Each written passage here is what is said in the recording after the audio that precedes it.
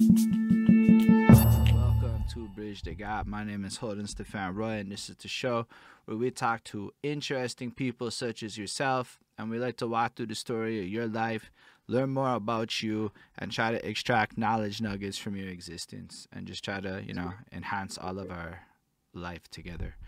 Um, with that, I do have like a proper opening question. But in order to make that one make sense, can you just take a quick second to just kind of introduce yourself briefly? But most importantly, you need to tell us where you start your life, like where your early parts of your life happen. Okay, so you want me to present myself by answering that question too? Yeah, just like a little Or brief introduction so the people know who you is, and then, where you start your life. all right. So this is Fram live on Behind the Suit. That suit Yeah. on here on Twitch. Thanks for everybody for tuning in. So just to let y'all in on a little background for where I come from, I'm originally from Quebec City, so that's where I started this whole rap shit. Because back then, when I was going to school, I had Yo, people older actually, than we're me. gonna go. We're gonna go into all of that in immense detail with the convexity, with what you're saying. Trust, we're gonna do this right now. So I have my Right, right. question. It's gonna be a little story, but then after you're gonna see it's gonna land. We're gonna start talking about it, and we are gonna go into everything you were about to tell us about, but with more detail than you were probably expecting. And it all starts out with my girlfriend, and she's washing the dishes one time, and she's playing that Black Eyed Peas song, that I got a feeling. Right. Ooh. She's vibing, she's dancing, she's washing the dishes. I'm looking at her, and I start thinking, when the fuck did this song become chores music? And I say that because run it back like 10 years, especially up where we're at. That's some middle of the night, everybody jumping in circles, super drunk, party banger anthem. Like it is the soundtrack of fun. 10 years goes by, all of a sudden it is the soundtrack of chores, of running, of dishes, cleaning up, all of this kind of stuff, because that's kind of what happens when you get a little bit on in life.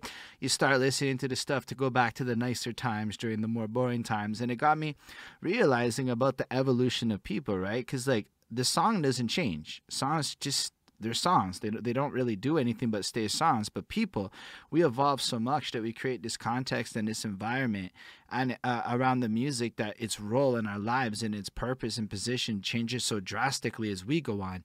And then I started thinking about the stories of artists and how, like, every single time you talk to a rapper or artist, you watch these interviews, it's always starting at the same place. This, like, adolescent age, even in school, where like life has happened and then you encounter hip hop or you encounter rap or you start to form your identity. If you think about how like music kind of plays a role, if you go back to being like super young, there's a lot of music and a lot of sounds and a lot of things happening that nobody ever really talks about before we have any real control over it. Like I can remember being 5, right? Like back in Montreal, basically we like my dad would have the gray boxes in the apartment, the amp, the tape deck, the preamp, the radio, all these things with the wires going out to all the speakers. He'd be busting his little Right. Led Zeppelin tapes. But at nighttime though, it's live from the clubs, MC Mario mixes and things like that. My mom, she had the Star 92.9 love songs and the musicals and all these different things. And so all of this kind of surrounded me and I was forced to listen to it, plus the radio, plus this. And all of these things influenced me long before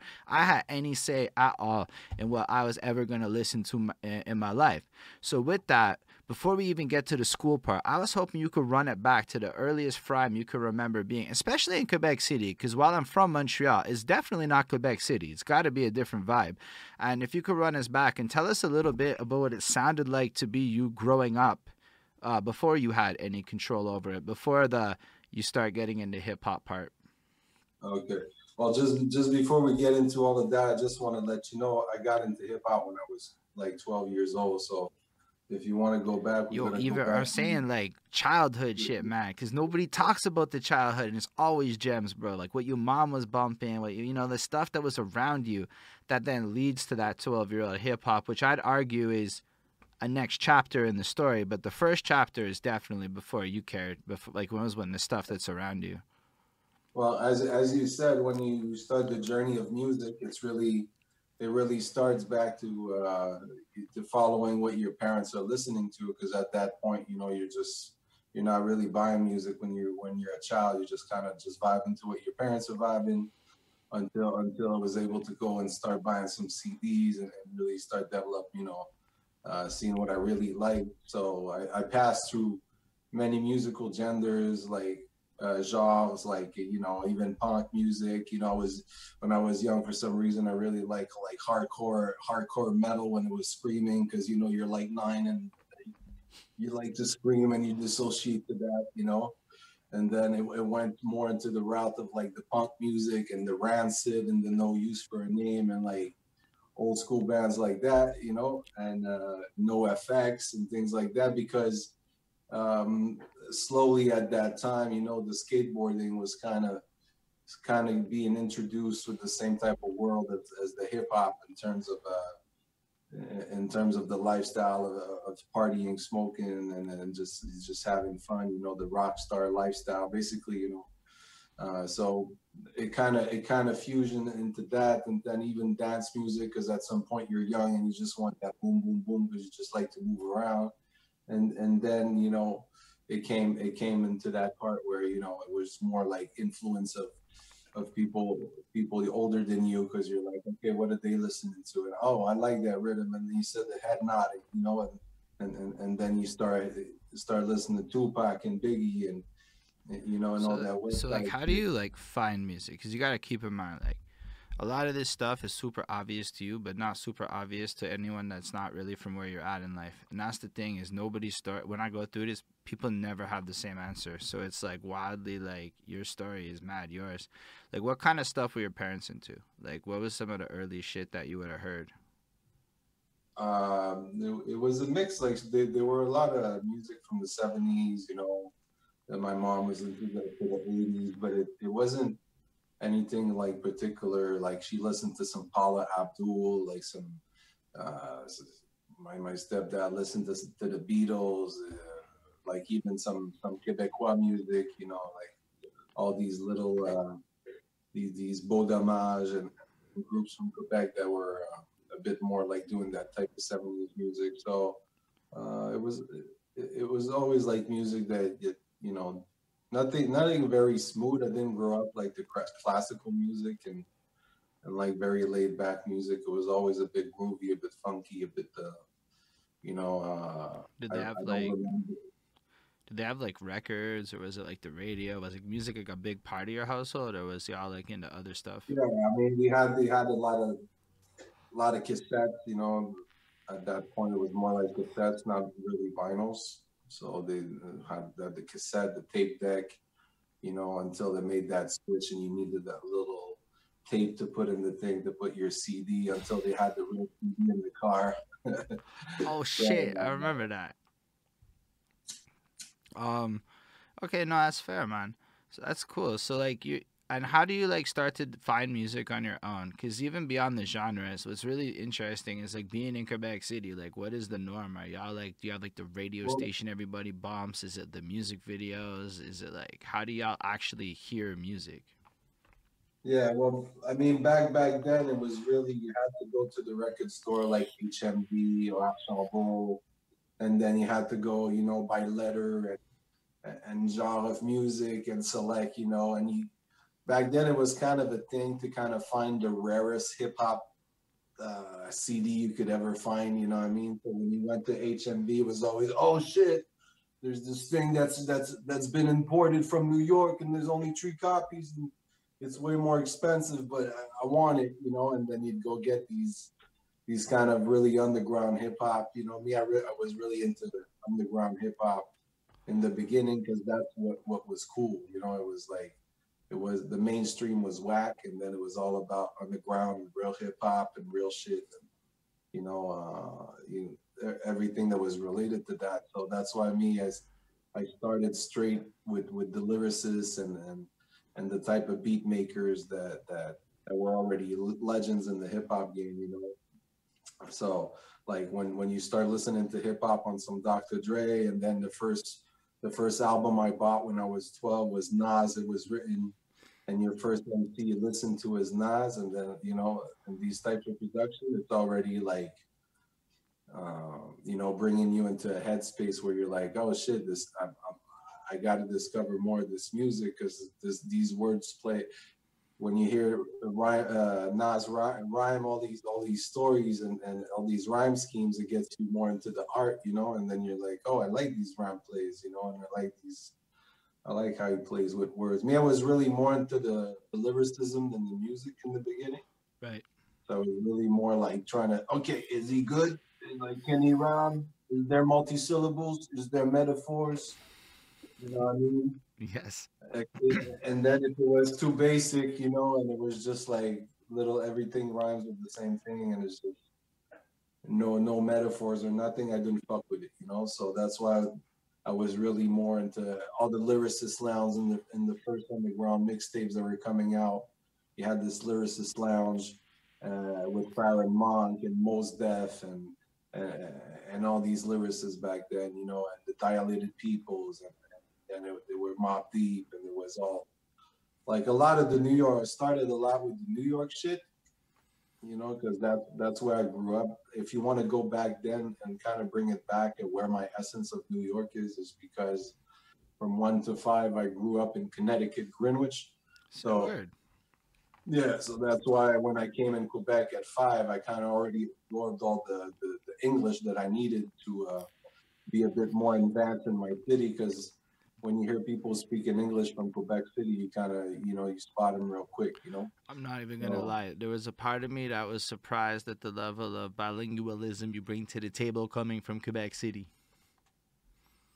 and appreciate that because it's not about it's really about practice. Because even back then in Quebec, I wasn't able to speak as much in English over there as when I moved to Montreal. But when I moved to Montreal, it's just like the practice. I was speaking more English every day, so then it just comes back to you and rap music. And because I was into lyricism, I was always into perfecting my vocabulary. So I was always trying to look up new words and what is this, and trying to bring my raps to the next level. You know, so that's kind of where it all started for that question. Did you like? It's kind of how this flows, man. We're just gonna keep going like this. And we just move through your life, bro. And then everything comes out. Everything anybody else would ask you, you're gonna answer, and I'm never gonna have to ask it properly. I promise. um, but basically, like, are you like when do you start like actually getting into music? Okay, this one's more cliche, but like from that point, you're 12, you're buying albums and shit. You're already into it. At some point, you say you met some older dudes who are like already into it, and that kind of transitions you into wanting to do it. Does that happen when you're 12, or does that come a little bit later on? It came a little bit later on because back then it was more like I was more like the observer. So I was like looking and seeing, okay, and then the older friends were talking, they got shows, and then you're like, what do you got shows? And oh, they're performing here and there. And then you kind of listen a little bit to their music. And then I just started writing in French actually in the beginning. I started rhyming in French. That's why the name Fram is written the way it is, because it was Fred plus rhyme in French is that's how you write it, F, and the name is Rime. So then I just Ah, 1 year later, after writing in French, I didn't feel related to it. I didn't like it that much, and I started writing it in English because that's what I really felt, because I was raised in Connecticut, close to New York. I was really feeling that vibe, and I was like trying to go that way since I could, and I was bilingual. But then I switched it up to English, writing more in English. But it began by like just listening to like the 36 Chambers and like spitting a verse from Inspector Deck on and on, you know, and just spitting that verse from Inspector Deck. And then, you know, having another outcast, and then throw your hands in the air and wave them like it just don't care. And then trying to yeah, memorize their verses because they had complicated flows, and, you know, so I it relate just heavy started to all of that. imitating it started by imitating the best until I was like, okay, let me start writing my own shit. But then I needed beats, right? So then the first things I was doing back then, I was using the end of the beginning of certain songs I loved, and then I would put it on a tape deck, and then I would just start it at the end of that, where the song would leave me like 30 seconds to spit, and then they left like 30 seconds of beat there, and then I would practice my part there, you know? And then I was like, okay, now I really need beats. and I had heard from this That's kid right, from Willie. Pause tapes. It's always good when we get a pause. I don't know what you call them in French, but that's definitely that pause tape game. exactly. So then I was like, fuck, I really need beats. And then I was in Future Shop back then, just shopping around. And then I was like, oh, I saw this thing called Hip Hop EJ. And Say Hip a Hop EJ word. was basically a CD with a bunch of drum loops and a bunch of melodies, already pre-recorded melodies. So what the funny thing is, a lot of people in Quebec kind of knew about it back then. It was kind of one of the first things you could produce with easily because you just had to like open the program and, oh, I like this drum loop, I like this melody, you Yo, know, and just put it together. Kind of a even more old school garage band that's even like nah, it was bro, you super. gotta understand. It was so easy. My dad got that shit because my dad used to just be like, he's the kind of guy that if he got the computer and then he would buy bundles of software, not because he cared about the software, but because he liked buying bundles of software. And in one of these bundles, he got this beat making this VJ. I think it was the fourth one. I remember four. It might not be four, but I fucking sat there as a teenager and I was able to like make beats on this shit. You don't know what you're doing. It had in-depth features, but without touching a single one of them. When I say in depth, I mean like you could go a little deep and change some shit around if you like wanted to fiddle, but like I didn't do any of that. You could just slide shit and it sounded good. Right, exactly. Everybody loved the same melody. So then it was funny because one of my friends I was rhyming with, I had a group with him in the beginning before I kind of switched in English, and that we did the beats on Hip Hop EJ, and he was living really far. I was living like an hour by bus, so because I was on the south side of some shit, and then we were practicing over the phone our songs for the upcoming shows because he knew certain promoters. He got hooked up with certain promoters and was able to book us because he was kind of organizing too, you know. So that's how I kind of slipped into the performing, doing shows in Quebec by one of my friends. But it was just so funny because, okay, it would start the beat in the back, and then we're there on the phone practicing. Yo, you A were little basically doing Zoom call rap shits long before any of us ever thought about Zoom and the need for it. right without the camera, but definitely the same type of shit. That's wild. So back then, the group I had with him, we called it qualité obscure, which means obscure quality. Because back then too, a lot of French rap was popular in Quebec, like I Am and all these groups, and they were all that le côté obscur de la force, and they were bringing all these things, you know, inside their music. So we called it qualité obscure for some reason. And we started doing little shows, man, doing our like 2, 3 songs we had done on Hip Hop EJ with our little verses. And we did those songs here and there in little places in Quebec, in colleges, and schools, in church basements and shit like that, And and how, little how old parties. were you when you started doing all this? I would say about 15, 16. So you're like 15, Maybe 16 doing college maybe tours. like Well, not really like college, but like that's where the shows were at, you know. right. So it wasn't really the school being there. It was more like The they bars and rented shit it. around them? Or. Yeah. And I was so young, I had to stay like during the mic check, and I couldn't get back out from the bar because if they'd catch me, they carded me, I couldn't even perform. I'm not even supposed to be in the bar, you know. So then I had just to sneak in and just stay, just stay in after the mic check, and I couldn't go out, you know, just strapped until the show was done. Man, that's that, serious. that was the struggle, you know. So it was just funny because everybody, like I said, even you said you fuck with Hip Hop PJ, and it was just funny because you started to hear other people in Quebec that had Hip Hop PJ, so they chose the same melody but with a different drum loop, or the same drum loop with a different melody, and then you're like, ah, shit, they got our shit, and then I started getting tired of it, and I was like, okay, now I need real beats, you know, so I hooked up with a guy that was producing on not FL Studio. It was called Fast Tracker Pro, and it looked like MS DOS, and he was just like instead of all the programs now horizontal, and it goes from left to right when you play a song. But for some reason that one was from up to down. It was like you were sequencing, and like you were seeing the whole sequence going down. I see. It It's was so really weird. weird just to like think about Yeah, it. yeah.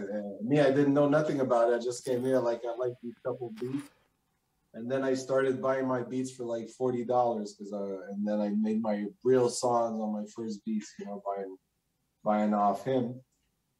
But as you get into the scene and you get into the whole thing over there, obviously you meet other people on the team. And I started hanging with other rappers and other producers, and including one of my now good friend over 20 years.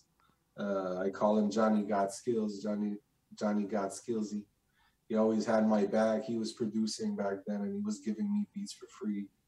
And I had this other person that was called GP Matt, who was a part of a big collective in Quebec City. There were about 12 rappers. And he saw me perform once, like I was alone on the stage. He was like, this French kid, he's alone, no back vocals, no nothing. And he's just out there performing his songs in English. And he took me under his wing back then, around 16, 17, and started just giving me all the beats I wanted. So all the beats he did, okay, if I needed it for songs, he would let me do songs on it. And he had the little home studio, so he started to record me, and it was really like a basic setup. It was almost like a, a show mic, like a little mic for shows, and just performing, recording. I think it was on Sound, not Soundforge, but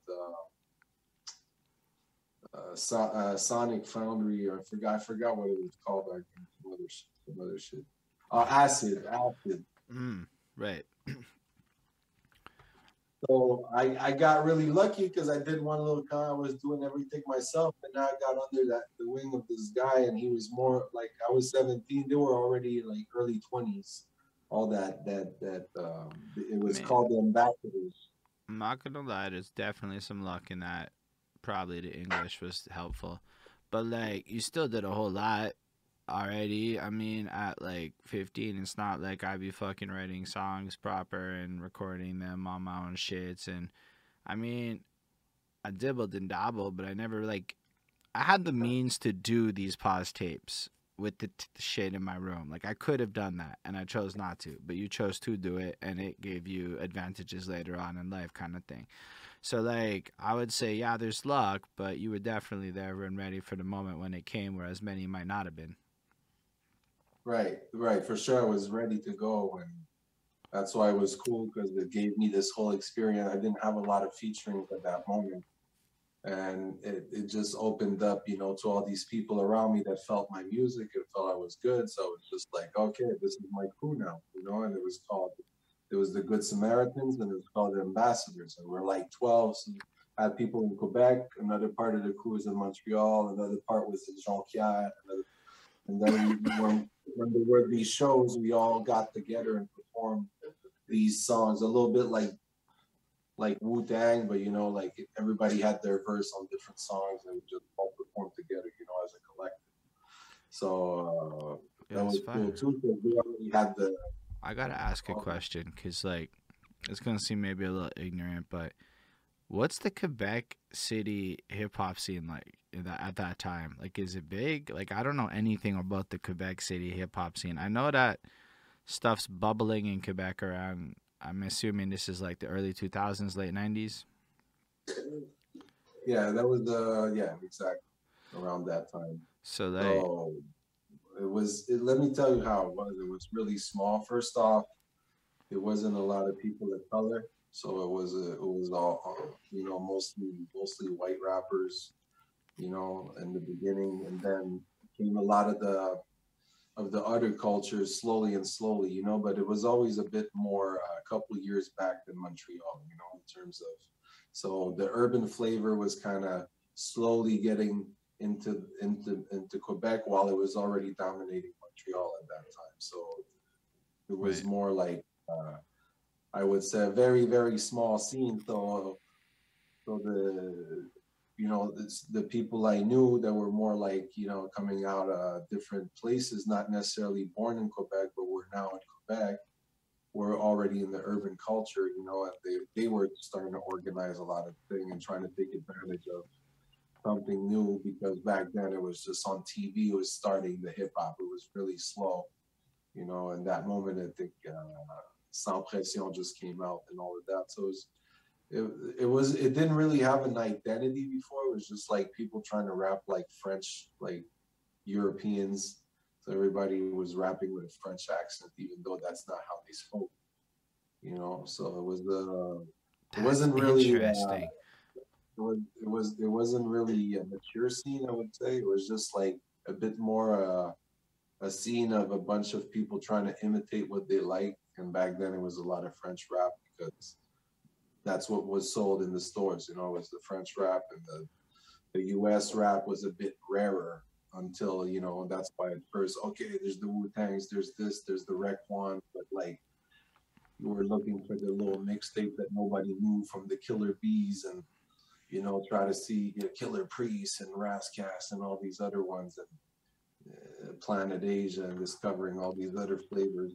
So it was kind of digging in the crates, but in the CDs in the city, because we didn't have access to all the same music as So everybody. is it like France predominantly would be like the main stuff that gets sold? Or? In the beginning, it was more of that. It was less of the English music a little bit. That's wild to think about. Like, I guess you don't. I mean, coming from Montreal, I mean, English is available. It's just kind of HMV has all the English music. I vividly remember that, but I couldn't imagine walking in and it's just all French music, and then like the English stuff's just kind of in a corner, and you gotta hope. That's Well, it was mixed in there, but back then they didn't have that much record labels in hip hop either, because it was like No Limit, and there was Aftermath, and then in mm, New York there was a couple ones, so there wasn't that much to look for either. Like everybody was kind of pushing their music in Canada for the first time too. At that time, they weren't really like out there like that. that makes a lot of sense, and it's interesting to think that it has such a France influence at first, because like I guess you just don't. When I'm young, everybody just kind of made fun of all Quebec music. I don't know if it's because like in the '90s it was cool to make fun of French people, but that's just kind of like what I remember. And so I didn't really give any of the Quebec music a chance till I'm like well into my adult life. And it's just nifty to think how like France inspired it has to be in order to before Quebec could become like sustainable enough to have its own distinct identity from France. Kind of like what Yeah, the definitely. Anglophone scene did with New York. Well, I think it's because it wasn't even cool. It wasn't even like you would just sound weird to rap in Quebec, because it's just not elegant. It wasn't elegant. Like, not a it's not a beautiful language that much to speak in Quebecois. It's a bit, no offense, no offense. I'm Quebecois pur laine. Both of my parents are from Quebec. I was born in Quebec City, but I mean, come on, guys. Like if you've been here for years, you don't need to speak like you're on there on the farm and raising cows. What I mean? Like there's the ways to speak to make us look normal. And sometimes it's kind of like Americans too. There's this redneck Americans that always make the people look a bit dumber than they are. So it's just I don't know if it had an impact on me being a French white kid out of Quebec City or anything, but it was kind of hard to stand out back then. In terms of like I didn't have as much swag either. In terms I didn't know nothing about swag. I didn't care about swag, and that's kind of what sells in the hip hop game. So come at a show with a regular shirt or whatever and not care about nothing. I wouldn't even know what a barbershop is, or why, wear shades or whatever. What I mean? I had no beard. It just looked weird. And back then, you just like rock wear and just anything that was really baggy. So it was like really slim and baggy. It looked really good. Nah, I hear that. I appreciate all of this. This is the good shit. Like, I mean, for you, it might be like whatnot, but I'm all about context, right? And so the more you share stuff like this, it gives me stuff to think about. Cause I'm gonna run into people from Quebec City in the future. I don't know enough about it. So like you're kind of giving a window to the people here about like what a parallel existence in the very same place we all live is. You know? Right. I was just 2 hours away at the end of the day, but Montreal just always been more urban. That's why eventually I had to move there because I was kind of stopped. And, already being bilingual, you could have a better job in Montreal because you're bilingual and there's bilingual jobs. So in Quebec, it's just mostly 90% predominantly French job. You don't really need to speak that much in Quebec in English unless you're in tourism or other representative roles that require you to speak English. But it's not a place that people even try to speak English that much. They don't even try. So it's kind of unfortunate, but at least in Montreal, it's like a very 50-50. So it's cool. It Yeah. allows you to be, that's why it brings more of that urban side because everybody's comfortable in Montreal, even Latin people or other cultures, there's enough people here to speak in their language. It's just everybody's here, it's a whole basket, everybody. All the L ethnicities are here. And Quebec is not as multicultural. That's wild. So, like, do you put out like your album before you move to Montreal, or are you dropping your projects and stuff before you come down to Montreal? No, I released the first album when I was in the collective. It was around, like I said, 2004. I have it here. And I think it's one of the, it might sound funny, but it's one of the times I think I made the most money with rap music back then. Because I made these over here. I don't know if you guys can see properly. Should I Bring it a put it little close? closer. Yeah, you can see that. It's like, So, so I actually, back then, went to the printer and I made 300 of these by hand. And I was folding them and putting it here and removing the shit and putting it in the back and then pressing the top of the CDs. So I made 300 of those. Always had them in my backpack, and I managed to sell 300 for $10 and made $3,000.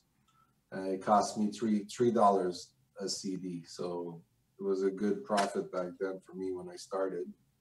And yeah, it was cool because I had done everything myself, and it showed that basically you can make money independently, a little bit with your music and besides, and it kind of shows you that if you're moving in shows and you don't have your CDs, you're kind of just wasting your time. Why are you performing if you're not going to sell your CDs at the end of the show? 'Cause that's the whole reason you're trying to, you know. you know, like when you say it like that, I mean, it makes a lot of sense. But the answer to your question is because, yo, when you start, it's drugs to perform.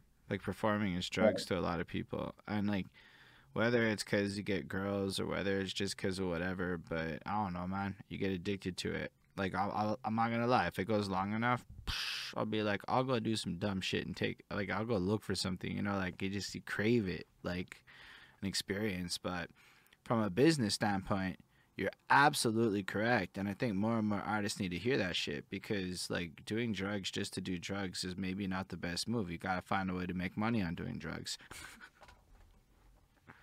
Right, exactly. It's all, it depends on what age you really start and if business is a part of your mentality at that time. But now it's just obvious to me, but it wasn't obvious to me back then. It was, that basically when I made those CDs, I wasn't really thinking about the money. It was just the way to get your music heard is to print your own shit and start trying to to sell it. So, Mm. and I kind of came in at a point where I was kind of at a turning phase of the music too, because the CDs were kind of disappearing, and then even the music on TV was disappearing, and then the free music came along, and it was like I kind of got stuck in that whirlwind of bad luck in terms of, I had the good luck of being signed on one of the first Quebec labels that's very big right now. It's one of the biggest labels. They don't have the same name, but Back then, it used to be called Abused Music. And I made an album with Universal Canada in 2006. But we made the whole album was half French, half English. It was called Classic. I had a group called Classic, and it was called the redefinition of hip hop. So it was just all a bunch of timeless classic hip hops, and he was rapping in French, and the end of his sentence, I was rhyming the end of his sentence with the beginning of mine, and it was making sense and rhyming, and it was like we sold 1,500 albums like all around stores, which was a small amount back then on a record label, but I mean, uh, I don't even know that many people that I've talked to that can say that they sold 1,500 units in the stores at any point. right. Well, I mean, back then it was just like, because what happens is it was kind of, if your shit don't sell enough in the record stores, then they don't want to order it back. They don't get a good impression, and then the price of your CD starts slowly rising in stores. So then it sells less because it's less attractive, right, price wise too. So you really, if you're gonna make a first impression, you really gotta make sure to make some sales. So, and we got kind of fucked too, because not because of anything else than a lack of experience, because the guy that was running the label back then probably didn't know either. But if we would have known, we would have made the album differently. But in Quebec, to get all the grants and everything, you need your album to be 70% French and 30% English. And our album was 50-50. So we got a stick in our wheel because we couldn't apply for any grants and wasn't eligible for any grants during the moment that I needed it the most to push the album. So that kind of sucked, because then I had to like get into the whole. I had one of my friends back then that it was like, okay, bro, I just studied in film and in this. So if you want, let's buy a camera together and I'll make you guys just music videos. So I was like, okay. So back then, a mini DV camera, which used tiny little tapes, was $3,500. So I split half with him as an investment, because I was like, at least I'm gonna be able to make my own music videos, and he'll be there to film, right? So I was kind of forced into doing my own music videos, because we didn't have the grant, and we didn't know necessarily a lot of people doing videos back then. So we started with him, and we filmed like a couple videos, and then we're waiting on the editing, and I'm waiting and I'm waiting on the editing, and I'm not getting any finished product. And I'm like, whoa, didn't you come out of the fucking films of school, and you told me you're gonna film and edit that shit, like, where's the videos? So basically the guy knew everything, how to film, how to make everything come out super nice on camera. But when it came to editing music videos, they don't teach that in video school. They teach film. So music video is a completely different game when you edit music videos. You know what I mean? It's not just one scene and you cut at the scene and it's another scene. It's a bunch of scenes that have to be layered together and make sense, and cut each other really fast. So he came in front of it, and basically he started editing, and he's like, bro, I don't know where to go with all of this. So he installed the cracked version of Avid Media Composer back then, which was one of the most professional video editing programs you could ever have. They used it in TV and everywhere, but it was also very complicated. But that's the one he learned in the school. So he was there next to me to the footage, basically teaching me how to edit video in this program that I never used in my life. So I edited it. But me, because I already started producing music and I was making music, it was like chopping audio a little bit, so I kind of got used to it, and I knew that, okay, if I put an image there, it has to cut on the snare, it has to cut on the kick to make sense. So by the time I made the the third video, we were like, okay, this one is good, let's send it to Much Music. So we sent it to Much Music, and back then you had to go and transfer it into a specific format of another cassette to send it to Much Music, Right. and send it by post. And they had a committee, and then the committee watched the video and they decided if they added it to the programmation. So I get the call, and then they say, "Oh, your video got into Much Music." So I'm like, "Oh shit!" So I didn't hire no professional crew. It was my own camera. I edited. It was my third video I edited in my life. But because the guy knew what he was filming, it came out super crisp on the when you watched it on Much Music. You know what I mean? So I was really happy. I was like, okay, I think I could also edit videos. So then that's why I was like, okay, all I need is somebody to just film. So then basically the career developed into like after that into my solo path, and I just had a bit of time solo and like refining where I was going and was working on my music. Like I'm skipping some stuff, but it's like not all important anyways. But and then you know I left the label and I started my own independent label called Out of the Dark. I discovered how to distribute my music myself using CD Baby and getting to all this. You know, when you're starting using MySpace and you code your MySpace page to make it look good in the back, and you know you get into all of that shit. You know, which is kind of getting into marketing, because the whole music shit is all marketing. At the end of the day, you're just doing music and you want to sell it, so you're doing the flyers, the cover, the music videos to market it, you know? So without knowing it, I was already marketing. Which is kind of handy in this day and age. Yeah. And, you know, back then, all my beats I produced directly on the MPC, because one of my friends only lent me his MPC until I bought one. And everything was just on big discs and floppies, and I had my vinyl, and it was all like DJ Premier, Alchemist, you know, like Pete Rock. These were like all the real hip hop producers, you know what I mean? So it was all the art of going to the record stores and digging in the crates, you know, and going to find those dusty records and fucking shadowy places, and be like, oh, I found this $3 record. Let me bring it home and listen to it. And then to find a little piece that's fucking amazing. And then starting to chop it up on a screen that's fucking this big on the MPC and assign it to your pad, you know? So it's the whole art that everybody in hip hop should go through.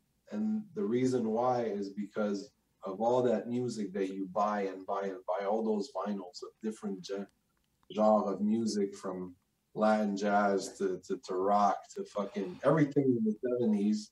It inspires you so much that you don't notice it, but that's where you get all the soul too, you know, because you're sampling all that fucking soulful music from the 70s to do your hip hop, and you're listening to all of that. So it's kind of absorbing all the roots of music, because the music was so organic back then, you know what I mean?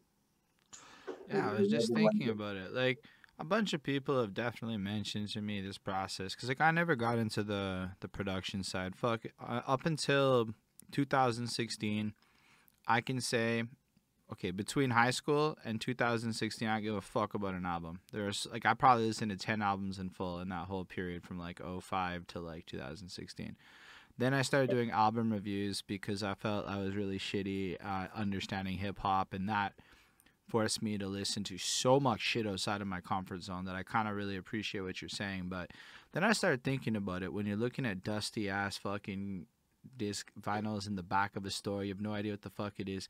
Yo, producers must hear a bunch of wild shit. Good, bad, goofy, all of it. Like, to a realm where, like, I don't think I really give a credit to how much music they listen to in volume.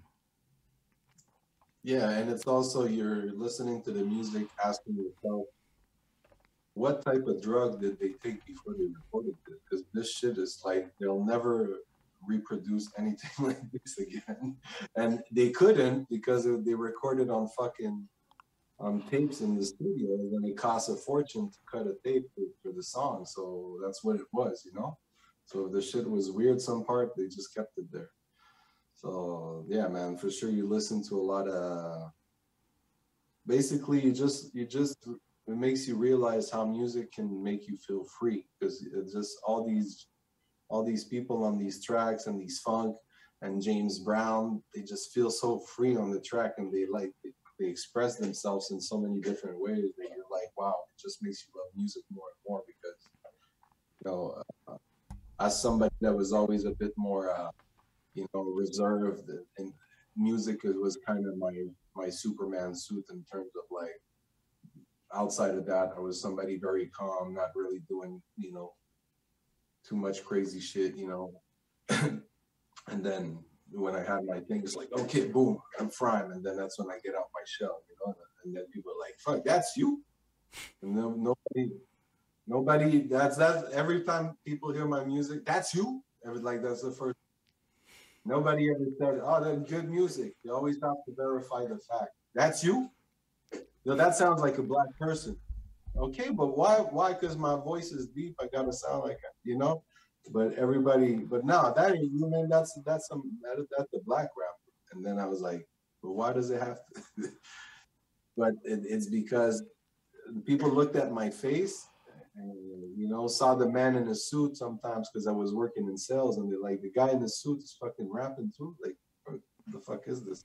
That's hilarious, because my whole rap shtick is to rap in a suit.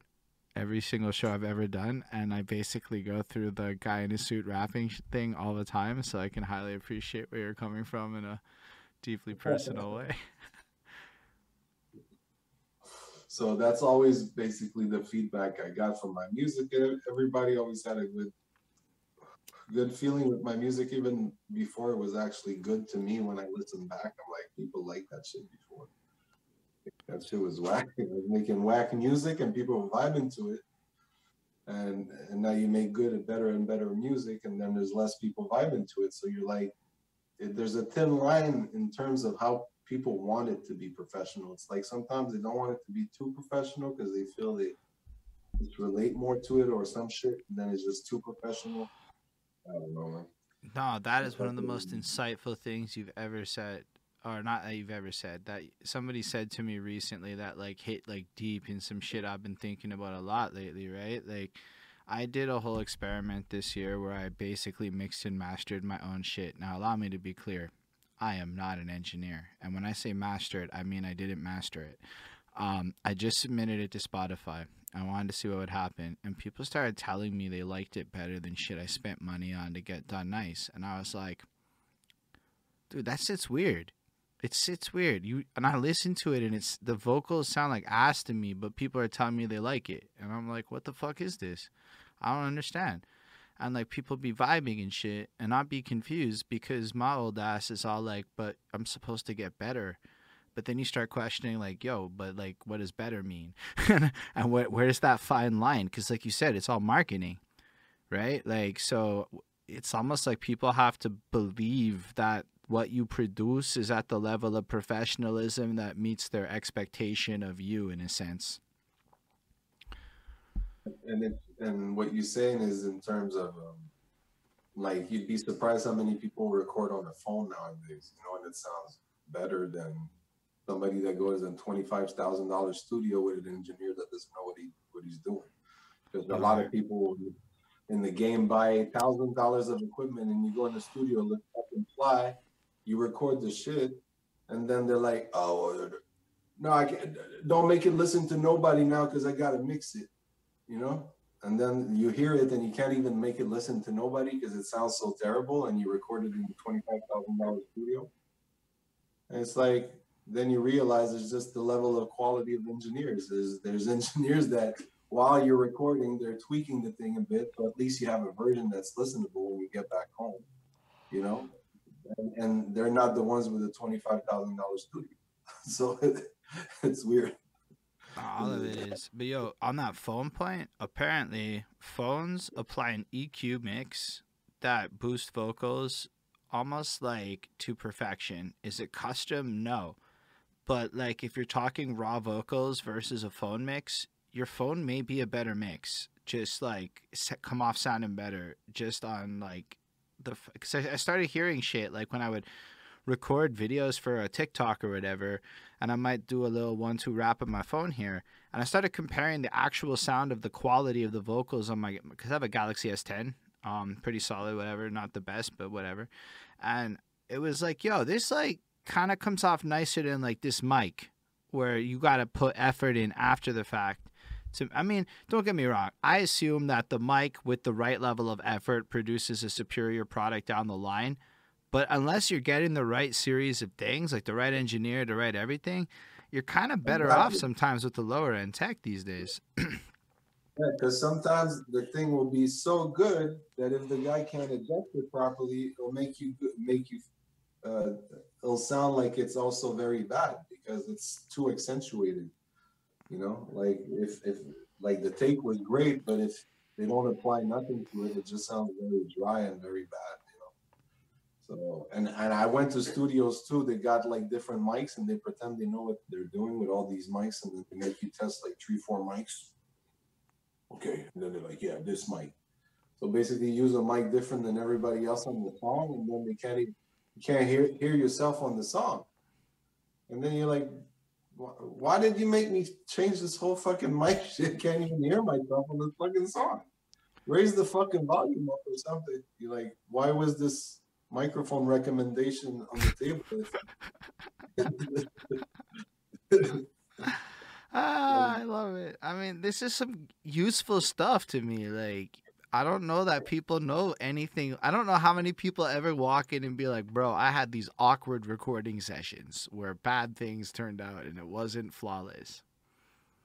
Yeah, man. Well, now it's because the producers from this age are just more blessed in terms of everything they have maybe 50% of the job that's done. A lot of the producers use like pre-made loops now, a bit like hip hop PJ, but back in the time with all these trap loops, they're using mixers that are like super virtual instruments now that you press one thing and everything compresses and all. Like everything is just easier than before. You don't need to buy any physical gear. You could do all your music from a laptop or even phone. And YouTube. I'm gonna throw YouTube in. YouTube, so game there's changer. no value that everybody can push music. Before, you needed money. If you didn't have $10,000 or minimum to push yourself, back then nobody would hear about you. Like because you needed fucking at least $10,000 to do all your shit and bring it out physically. But now it's just you need no money. I could record a song now on my phone and bring it out tomorrow on Spotify. It'll cost me $15. That's true, but like the parts that come after that are usually not free. That stops all the connections because then no, what's the value of the connection right now? That's the thing is like, so I'm actually like thinking about this too, right? Like it kind of just moved online. That's the real answer. All the payola, all the shit, it's still there. It's just different. Like, yo, there are good playlisters, but you got to find them. You have to go actually holler at people and go, yo, what's good? Blah, blah, blah. Actually talk to people. So it's more like a lot of what used to take place in the clubs or in the physical world is taking place in Gmail, because or Instagram direct messages, and because like I can tell you I've made enough valuable connections off the internet to be like aware that it's kind of out there. I mean, yeah, we met in real life, but most of my shit's all internet. But internet like community, like that Montreal Facebook Anglo scene community of 27 to 45-year-olds is huge. What I'm saying is that the connections that you made, another person can get that same connection very easily now compared to before. Was like if you didn't have my personal number, like somebody would have to ask you, yo, Fram? Yeah, okay, what's his number? So I want him on this interview. But now somebody, like you said, can just holler at me on my DM. I see what you're saying. There's a level of accessibility to individuals that is there. It's still hard to know who the individuals are. That part's complicated as fuck. It's a giant puzzle, and I don't know all the people I need to know, and it drives me nuts to figure out who they is. But you're right. Once I figure out who those people are, fucking easy peasy lemon squeezy. I can get a hold of anybody. I'll give you another example, like Twitter. Before it was just Twitter was the button. Right. When when I got into my solo career, I erased all my music from the past and restarted from that video that you played earlier in 2010 with Freeway Rick Ross. That was kind of the beginning of my That's a while. rebranding. So I got a couple of questions that I think we need to timeline. When did you come to Montreal? I came to Montreal like now it's been like 15 years ago. So 2006 ish. around when I was like 22. Cool. So you came to Montreal then, and then that's when you're going through your like soul searching phase of figuring stuff out and whatnot, if I'm not mistaken. Well, I'm just like getting established in Montreal and starting, get involved into the scene here, and What part of Montreal did you come to? what type of what? Sorry. Which part of Montreal did you move to? I was at first I was close to Crémazie Metro, so it was more like unsick, Right. right? That's So I mean, close to the metros back then, close to the metro is the place to be. nah, it's fair, man. I don't know that many people out in a hunt stick. I'm not even gonna lie. It's just I hear the words, and I was looking at it on a map, and I'm like, it's an hour away by bus, right? So like, it's far and it's French, and like as much as I don't care about the French thing from that point of view, it's like none of my life is ever had the word a hunt stick like get attached to it. Like I know it, I've been there one two time, but like yeah, it's weird how this city works out where you could just live here and just never end up in entire fucking areas just because of Yeah, that. for sure. Yeah, like there's just places you don't like to go when you're in Montreal because there's little sections that people are more comfortable. There's people like you talk to them about Laval, and the people from Laval, we tell them to go to the south side, and it's like they feel it's this whole big distance, but it's just 30 minutes. Nah, man. I went through that. I was like, I had to go to Chamonix for a show. That's the show I was at with you. I was like, I had to go to Chamonix for that shit, and I was like, it was such a good time. It was so worth going to Chamonix for it. But then you realize in a car and shit, yeah, Chamonix not that far. I go just as far to work as it would have been on bus to Ville Saint Laurent, for real. Um, and yeah, we do act like shit's far, Willie. We very much do. If the STM does not get you there and you have to leave the STM, it feels far. I don't know how else to describe it. The STM could take me to RDP. I'm lying a little bit. RDP's fucking far. But in my head, it feels closer than something like Laval because I'd have to like pay an extra bus ticket. Yeah, because people, me, like back then, if I didn't have a car in the beginning in Montreal, like it didn't last too long. But if I had to go somewhere, it had to be like close to a metro station, or else if I checked on the map, it was like a bit outside of. If I'd had to take a bus and transfer, I was like, I ain't going. I'm with you with that. I had to be a walking distance from the metro. So after you get established in Montreal, what gets you to like come back in with this new rebranding, and how do you link up with Freeway Rick Ross? Well, basically, this is how it happened.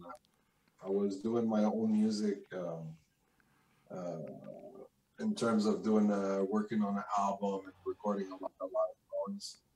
And then, like you said, there was the venue of Twitter, and at that time, I just started to just try out some stuff. I wasn't choosing the proper features back then at that time, but I was choosing the features I liked. So I reached out to Havoc the Mob Deep and Terminology and Sky Zoo and Planet Asia, Buck Wild. I was reaching out to people on Twitter, and most of the people back then, I don't know, it was they were answering back, and some of them was the artist directly, some of them was the manager. But that's where I got all my features, like in terms of like connecting with all these American rappers at first. It was all through Twitter. And just okay, holla, okay, this is the verse, okay, it's $500, whatever, boom, here's the beat. They would send me back the verse, and thought we would collaborate. So that's how I first got a certain respect from other people, because then I was starting to show I had some solid features. So I had this guy called Spark, and then he was with Big Apple, who used to manage the Weekend and Drake back then at the beginning with the shirt "I'm Not a Rapper." Um, they offered me this deal, and they were like, "Okay, well, we can manage you," and it was a crazy amount per month they were charging me, like almost 2 G's a month. But they were like, one was in LA and one was here. And since they were already manager for the Belly, Weekend, Drake, people like that, I was like, okay, it's gonna cost me, but I'll be in good hands. You know what I mean? 'Cause, maybe that's my next step. And they were helping me choose the best songs I did from all the multiple selections, the multiple ones I had recorded. And it kind of started like that. And then I went to the bank and I took a loan because back then you heard stories like Drake and take a loan to invest in the shit, and you're like, okay. So I took 30 G's at the bank, and I was like, okay, let me do what I need to do for my career. So I paid my features. I was paying this management 2 G's a month, but I was expecting quick results because I was like, okay, now I'm in good hands. It's gonna be quick, but it was still taking certain time for certain aspects. But then that's when I paid myself a video in Los Angeles by Black Diamond. you know, uh, went in Los Angeles, and they had planned all these studios I had to go to and meet the people and meet Rick Ross because they were doing a newspaper back then called Swag News, and it was a paper that it was everywhere. They printed, it was like a hip hop newspaper. They had French Montana and all the big rappers. And Rick Ross came out of prison like 10 months ago, and they had hooked up with him some type of way, and they planned to come and do his interview a day before my video shoot, and it was where the video shoot was supposed to be at, which was a sushi shop on Hollywood Boulevard, and it was in the basement. They had this whole big studio built in the basement. So basically, that's where I kind of met Rick Ross because he came there and did his interview, and then we just spoke, and we connected. We did a little interview, just for the cameras and everything, and then that's how we connected. And I made him listen to the song, and the song was called "It All Depends on You." And because he came out of prison 22 years instead of 25 because of the way he was acting in prison was good, he kind of felt related to the message, I think. So and he felt, okay, yeah, it all depended on me to get out of prison too. And he was really feeling the track. And so I told him at the end, he left, and we were like, everybody was saying bye and whatever. We went to all eat together. And I was like, yo, the video shoots tomorrow. So if you want to come, have an appearance, whatever, we'll put you in the video. And he was trying to back then be known in Canada too, because he was trying to claim his name. He was in court with Warner Brothers with the rapper Rick Ross to try to get his name back, because when he came out of prison, he had no money left from the millions he made selling coke. He just had his name, so that's what he was fighting for. So to my surprise, the next day when the video shoot went down, he came true, and he showed some love, and he just appeared in the video, and we did some interviews. That's why I was able to put some samples of him saying, "Hello, je suis le vrai Rick Ross," and then in French, because I was like, say it in French for the Quebec people in the beginning of the song. And, yeah, he just did the cameo in the video, and nobody understood how this French white kid from Quebec City was with this Scarface from Los Angeles, but it just happened that we crossed paths, and we kept in touch, exchanged numbers, and we were just calling each other sometimes, because I had this other website I was doing called I Need Hip Hop, which was a blog, and I had him doing exclusive interviews on that. You have a blog too? Yeah, I had a blog back then called I Need Hip Hop, and then my manager hooked up with some other guys from Quebec City that loved my music.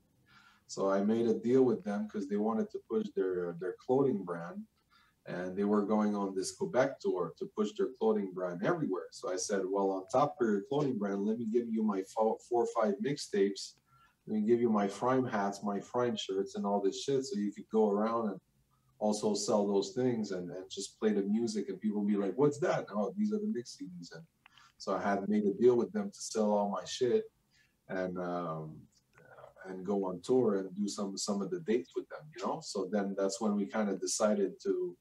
They had bought a Winnebago, and we found a sponsor and sponsors to wrap it all up with my face and everything. So they kind of they put their logo, my logo, and then I put a big picture in the back of me and Freeway Rick Ross, and then that was my tour bus, and I had a tour bus. I don't remember how it all happened, but that's what it is, and we pushed it. We all paid, and we had an old Winnebago, but wrapped up like a new tour bus, and it looked amazing outside, but it was an old Winnebago inside. Like I didn't want to go to stops and have people look too much because you know the tires were screeching and everything. But from outside it looked amazing, you know, and everybody was like, "How the fuck Frank got a tour bus?" And then Rick Ross saw that his face was on it, so I was kind of the spokesperson for.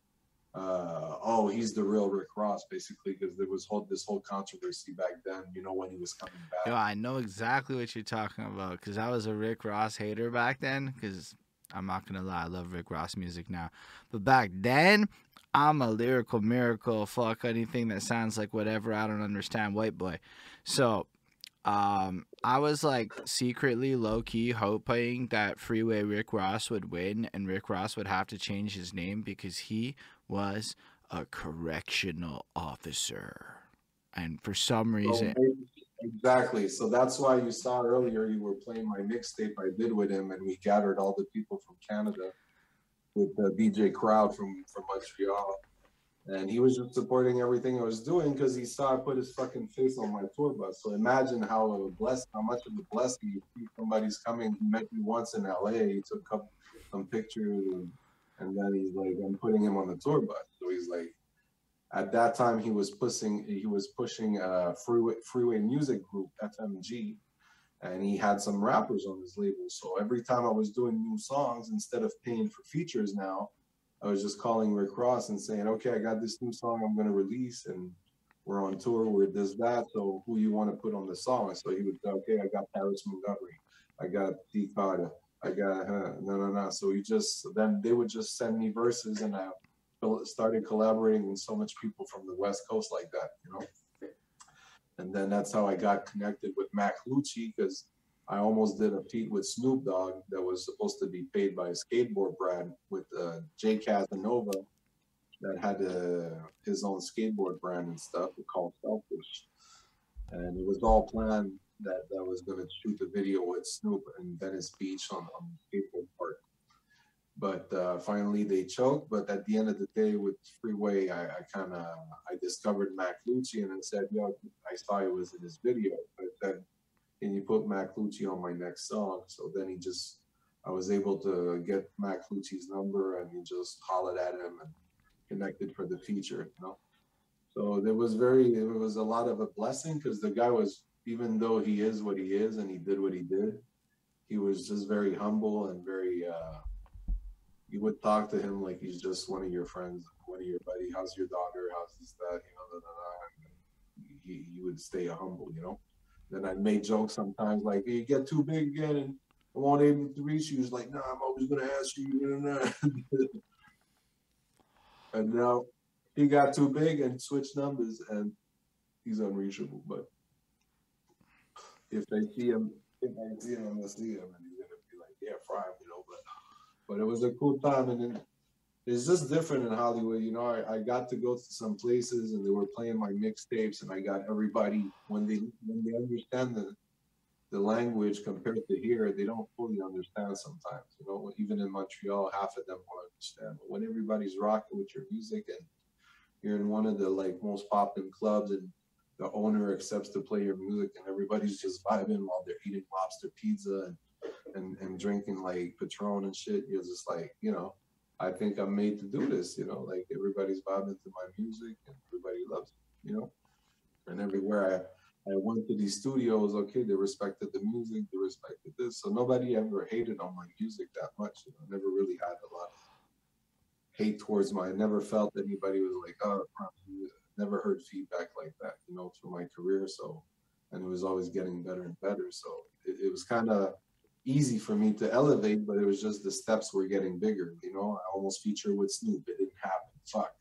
I would do it. Was the next big move.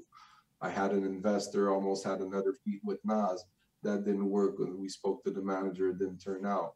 Then we were just trying to find investors, because then the music is good, the videos are good, everything is good, but you need a $50,000 to get played on all the U.S. radios, and that's what it costs for one song in U.S. If you wanted to play on all the radios, it's about $50,000. So then you need investors, you need money somewhere. You know, that's why a lot of people will start in the game and get to a certain point.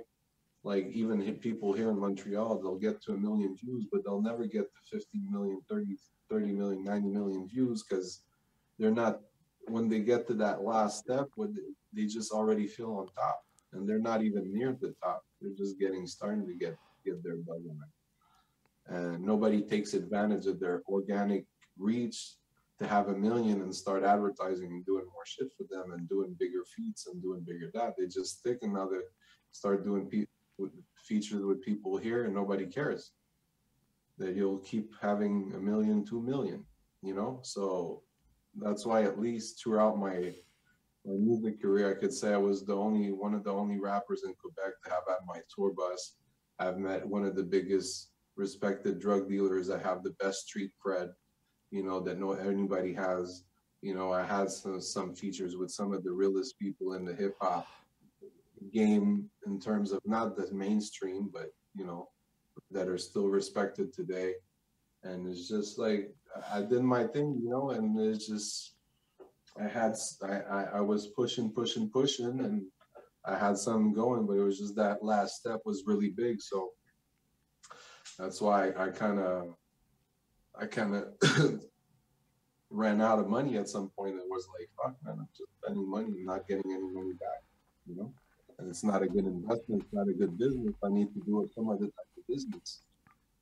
So I turned around into production now. That's why I'm working on a project to put all the music I produced since 2009 and put it all on the Audio Stock platform to make it available to people like you, do podcasts or videos or content, and just choose one of my beats to play it in the back while they're doing their show, you know, instead of having all this music, you know, sleep on my hard drive. You know what's wild though? Have you ever actually looked at the numbers on ambient music? Like, if you ever just produce like rainforest shit or whatever, like just the actual numbers on that shit, it's wild. Cause it's fucking fun to listen to when you're doing work and crap. It's just nice background noise stuff. My girlfriend watches Fires, like it's a 4-second loop for 8 hours. And that shit has 9 figures in view count on organic, just people, like, you know, like there's a lot in production. I'll tell you what happens is that now I try to produce people. I give my production to people I know they're gonna do something good and professional and decent. Unless it's not really at that point, I don't really spend time, because a lot of artists will listen to your music, but it's not like before. Well, let's say they'll come to see you, right? And they're like, yeah, I'm going to go see HSR because he has his own sound and I want that sound. They'll come, they'll listen to your whole fucking repertoire of beats, banging their heads. Yeah, man, this beat is dope, man. Yeah, that's another dope one, man. Oh, yeah. Oh, this shit's fire. Oh, let me note that one down. And then after listening to all of that, they'll bring out their phones and they'll be like, well, can you do one like this, though? And then you're like, just get out of the studio, man. Like, you want my musical signature, or you just want to sound like everybody else? Because now you're just making me listen to somebody else's beat. Did you come? So there's no more really, nobody really cares about having their own unique sounds. Now it's just, let's do a track. Okay, I like this trap beat. Okay, they record the song, they release it. They don't spend 2 years working on their album, you know? I'm not saying nobody does it, but nah, my God, because I know, because what I see is it's younger people. Like, when I say younger, I mean 22-ish and younger. that be Right. taking the 5 years to make their album because they're like, bro, you're 30 something and you're rapping. I got 7 years to make this album, bro. I can fuck around with singles and experiment for the next 5 years. And what I found was remarkable with the little ones, because millennials be a bad representation and shit. If I have to be honest, we have not fully played the music game good. But the little ones were on YouTube at 12 with all the time in the world to learn how to do shit. So by the time they're like 18, they've got like 7 years of fucking around. I've talked to a 17-year-old with fucking 350 songs. I was like, oh, you're gonna have a career, cause like, I mean, yeah, the rest of what you're going on about money and shit. That's what I was saying earlier, right? Now, back then, I had the blessing to have somebody that was already producing a lot, and he was giving me a recording producing my music and recording me. But now it's just everybody can produce and record. That's why they just do songs and songs and they're so focused on doing 300 songs, they don't even push a song for more than a second. They're like, oh, this is my new song. This is my other new song. They just get excited about every new song they release, and then nobody heard that first song. Like that's a big mistake, because they should take time to. If you notice DJ Khaled and all the greats right now, they release the song months in advance, almost fucking 10 months in advance. You listen to the fucking song 10 months, and then you love the song already, and then boom, they drop the video, and then you're like, then everybody goes wild on the video. You know what I mean? But now everybody like release the video and the song at once, and then another video and song, and then they don't push the audio anymore. They just put audio visual, because that's what people want to see. But that's that social media shit. To say, oh, that's one of my best songs, and I'm gonna really keep pushing that one too, even though I'm gonna bring out other things. Let me push it a bit longer. Did I reach all the medias to talk about it? It's interesting that you say that, because I think there's a couple of things to it. One, I'm back to that kid. That kid, it took forever to even release his first EP. He made those many songs. What he's releasing is a different number. What I'm saying is they get the practice in, and then they hit their early 20s, but they've been on Instagram since they were 12, so they understand marketing. So what they do is they throw burner shit out. Release a lot of bullshit, because they know the album's going to sell and the album's going to be perfect. So what we're seeing is a lot of like their equivalent of mixtapes, but it's playing out through reels. And like, why wouldn't you make 37 visuals if you can do it on your cell phone?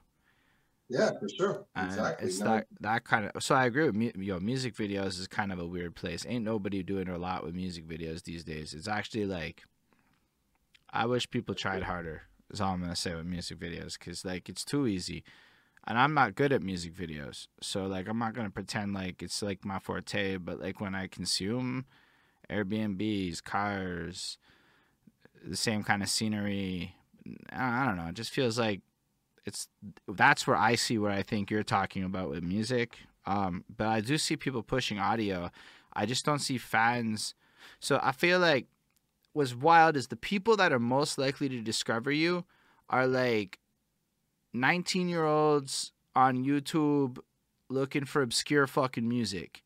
So it's like this weird cycle to land on Spotify, and not a lot of us know how to get there. But once somebody fucking likes your song, that's it. It'll go up organically forever. They'll listen to that shit. Like, it may not be every day, but they'll just keep coming back to it once they like it. So well, to make a living now, you just need 30,000 people to listen to your songs 2 times a day, and you're good. You hear that, Willie? Sorry, 30,000 people ain't that much. It's not that much. So when you add it up per month, it's millions of streams, but it's still 30,000 people that love that song. They just listen to it twice a day.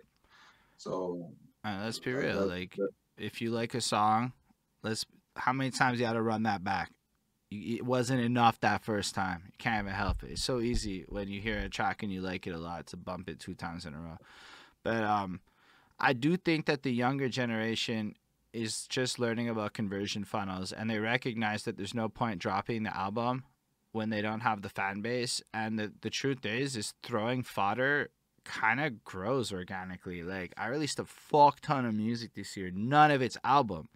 My album shit's gonna come, but now every time I drop, my follower count goes up on fucking Spotify, and that never happened before. So it's like, it's almost like this weird rock and a hard place where like you're forced to release a lot of bullshit so that when you do release your good, it's gonna sound. But that's kind of what mixtapes was. Like, it's not that different. But It's just that it's, that's people that start, because then somebody like me that did thousands of songs, it's just always hard. Example, earlier you played one of my songs. It all depends on you. Like, that concept is deep. That concept is timeless. That moment in time of doing that song and that message, it was the whole reason.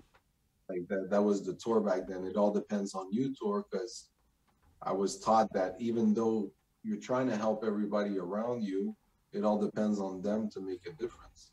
It all depends on you to make it. It's about you wanting, you know what I mean? So that whole message, and to tell you the truth, like, I made songs ever since that one, and it was always hard for me to be like, how can I do a song as deep of a message as that relates to them? And that's always the challenge as you do better and better songs as an artist, to keep doing a song that's better than the last one. Because then if you don't do what fans are expecting, then you'll lose the audience, because they're expecting a certain sound and then you switch. Like, example, Gucci Mane. You listen to Gucci Mane. Gucci Mane 10 years ago is the same type of vibe as now, and he's not going to change because he knows that's what the people want to hear. He's not going to go and switch his whole vibe and start being on some pop shit. People like Snoop, when he started playing some reggae, nobody bought the reggae album. He didn't give a fuck. He just still wanted to do a reggae album. When Outkast, the guy from Outkast started singing, he had a couple hits, but then nobody wanted to hear him sing. You know what I mean? You wanted to hear him rap. So, like, the musical journey takes you through things, but you always got to remember that. Get out of that shell of everybody talking and feedbacking about your music and saying shit, and just disconnect from that and be like, I like my song, I love my lyrics, I love the vibe, and if I like it, other people are gonna fuck with it, and they're gonna feel that I really, in my music video, that I really like it too, because that's my taste, and I'm not trying, because want it or not, we're all in that influence phase, because we see other types of music. So all these rappers now, that's why they're on some autotune shit, because that's what's popping. But they don't know no better. That's even what they first. Lil Wayne 10 years ago, he was on autotune. So if they started with Lil Wayne, that's all they know. A lot of people started with Lil Wayne. In case you're out there wondering how big Lil Wayne is, yo, even if they're like 29 right now, they was probably vibing to Lil Wayne early. Right. So that's why I realized, and I came back to it at the end of the day now. It's all about making music that I feel is good to me, and that's all I care about. I could hear a feedback from anybody, and I'll take it constructively, and I'm the first one to take any constructive criticism. But if the shit is just bullshit talking about useless things on the song, I don't pay attention to it. Honestly, I don't really ask for a lot of feedback no more. I just assume that, like, because it's the wrong feedback. We're surrounded by what? Producers, rappers. So we're making them listen to other producers and rappers, and their advice sucks, because that's not who's gonna listen to it. Yo, and then you realize when you make it listen to random people that are not in that circle, everybody loves it, because the regular person is more stimulated by music than everybody else that already does music. But it's also like, yo, people, like regular people, do not listen to music the same way that like artists do. Like, I'm not ever listening to a song. Like, I have to like flick a switch in my head that I had to find in a sense to become a fan of music the way a fan is a fan of music. Like, I had to listen to a lot of Migos, Lil Yachty's, right, like a lot of this stuff, because, well, for one thing, it was girls. It was all about what girls listen to, actually. I did this thing where I was playing Among Us on stream, and I was playing Montreal music, and I had my girlfriend was there, this next girl was there, and I would just watch what their heads bop to, and I was paying attention in my mind. Which songs are their heads bopping to? And yo, like, what am I supposed to do? That's what they like. And they would bop to the same kind of shit over and over again. It wasn't, and I was like, oh. And then I realized rappers be like skill oriented, kind of like metal guitarists that are into shredding and super complicated solos and over the top shit versus like an Oasis that's just like a good groove. And that fucking groove will snag you for 9 fucking minutes.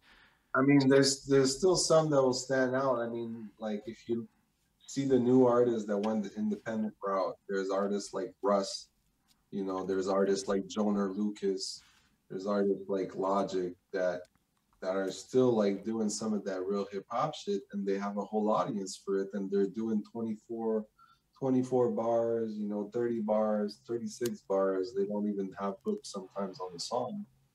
That's And fair. then and they have a whole audience To for be it. And fair then though, so Russ is like 80% of his music is like singing melodic. Like definitely he knows his music is for women. yeah, And but he'll still do like Drake example, still always show that he does yeah, real hip yo, hop. Drake did like a 6 minute track recently, and it was just rapping, barely a hook. Exactly. But that's what I'm saying. So it always makes you think that the first reaction of anybody who's gonna make you or gonna show your song to is always like, oh, example, if you're doing a verse too long, they just okay, the verse the hook should come sooner. No, no, no, no. It should be like this, should be like that, because they think it should be a radio format and all of that. But it's not like that. We don't even put our songs on radio. We don't care about the radio format. I care about somebody want to hear a fucking 36 bar verse of Eminem, and he's gonna like the rapping and the metaphor like I used to, you know, and that's who I care about. So if I want to do a longer verse, I'm not gonna care about that producer or rapper friend that thinks my hook should be earlier to make it more radio friendly or more. But my rapper friends are not like your rapper friends, is what I've learned in this interview. We have rapper friends that want very different things out of music. I mean, I'm just saying, like, in But terms to of, be fair though, I agree that all of our rapper friends are not who we should listen to, and we should find fans. Like honestly, find young people. because I mean, I'll make my music people like 19 years old, and they'll love it, and they never heard me before. So it's like, at the end of the day, that's what I care about. I just care about random people listening to the first time, being like, I love this shit. You know, because other people, they hear you every day, they even talk to you. So you're like, here's my song, and it has no impact. You know, Yeah, they just they know you too much. or like if everybody also like we're all doing the same thing, right? Yeah, exactly. Like at a certain point, this like idea of follow for follow, click for click, like for like, all of this stuff, it got really like meaningless to me. Kind of like how you described earlier, like if you don't sell enough shit, they don't want to take you back, and there's no like recurring investment, and it doesn't make any sense. I noticed how often like people's numbers would go up, but the wrong numbers were going up. I've seen people flex follower accounts that have engagement rates of less than 1%. And I'm like, that's not actually a flex, my guy. And it's Yeah, I like, prefer having 1,000 people following me that are real people that care than 9,000 fake random accounts, you know? Like, or even then, like 70% of my Instagram right now, it's like this giant Rolodex of fucking rappers and shit. Like, does my follower count? Like, we all followed each other because we're all rapping peers. Like, yeah, it's right. kind of cool, but I know that like maybe a couple hundred people are following me for the reasons I want, and the rest of my follower account is like, well, I gotta follow this person. Look at what they're doing. Well, that's why I'm doing it actual tests right now with Instagram, and you'd be surprised with the results. I started because I see like other accounts like Snoop Dogg and Pete Rock and other people just reposting things, you know, and showing basically what they find is a good thing to share or something funny to share. So I started just taking that app to repost and started reposting like maybe 2 weeks ago, just reposting what I think is funny or somebody I know and try to support and repost on my page and repost and repost. And I realized like people don't want to just see you. They don't care about seeing you every day and I'm here and I'm there and I'm that. They want to see your personality too. They want to see what you think is funny. They want to know, what other thing you're sharing that, oh, that's good music to you, then I fuck with it. And the fucking engagement rate since I started doing that, because while I'm reposting, I'm getting the people that took time to write these specific producer hashtags and this, that. The engagement rate of my page went up like 2,500%. And I was like, Yeah, so everybody basically, should be taking fucking notes right now. Is all I'm saying. This is big boy tips. so basically, and that's what a lot of people do on YouTube too. They don't even produce content. They'll go and they'll say, okay, I want to do a top 10 on the best, I don't know, scary ghost thing. So they'll see all the videos of scary ghosts that they can download for free that don't have copyrights, and they'll do a fucking top 10 on their channel and just keep uploading things from other people, and they call it cash cows because all the people watch those videos, like top tens of cute Fuck kittens, that. Yo, that's like and that's they're making money because fucking instead of wild. yeah, and the same thing with Instagram right now. That's why when I'm posting other people's shit, and it's bringing people that wouldn't normally come to my page Like, because is it's this just, like is this built into Instagram, or like are you working around Instagram? well, I'm just working around Instagram, and I have a repost app, and I'm just basically reposting what I like, what I instead of just liking it, I'm like, oh, I'm gonna put that on my page too. I think it represents me. Yeah, So anyway, just crazy, and I look, believe the your number. stats, bro. Hey, this sounds like a viable strategy to gain growth. You know what? You know what? I'm not gonna lie. You know how I know? Cause your fucking reposting bullshit caught my eye. I was like, "What the fuck is this man doing? That is not his post." But then Yeah, but it's like you're giving like full credit to whoever the fuck you're posting from. It's not like a secret. And I was yeah, just super confused. But it was more like, it is. It's like, it's honestly like the equivalent of random ass Facebook statuses for Instagram. right, exactly. I just share what I would share on Facebook or something like that. And you go live on Instagram a lot too, I noticed. Yeah, I'm just because I'm here uploading beats to my platform, and I'm exporting beats, and I'm just might as well be live at the same time, so people they listen to all the production and start hyping up the site. So tell us a bit about where you're at now. I mean, I don't know what happened between, actually. We were at like 2013 in your story, like 2012 ish, and you were like kind of popping. Yeah. Because I know the Freeway Rick Ross mixtape thing was 2013 ish. Right. Well, I mean, at that time it was just like where I had to kind of just turn around a bit and get out of the scene, which so I was still always doing music in the back, but not releasing as much because I just got tired of not making money. So it's just more on my money tip and trying to build companies and trying to do other, money making directions. Because I mean, rap is good, but it could take you down to the hole too.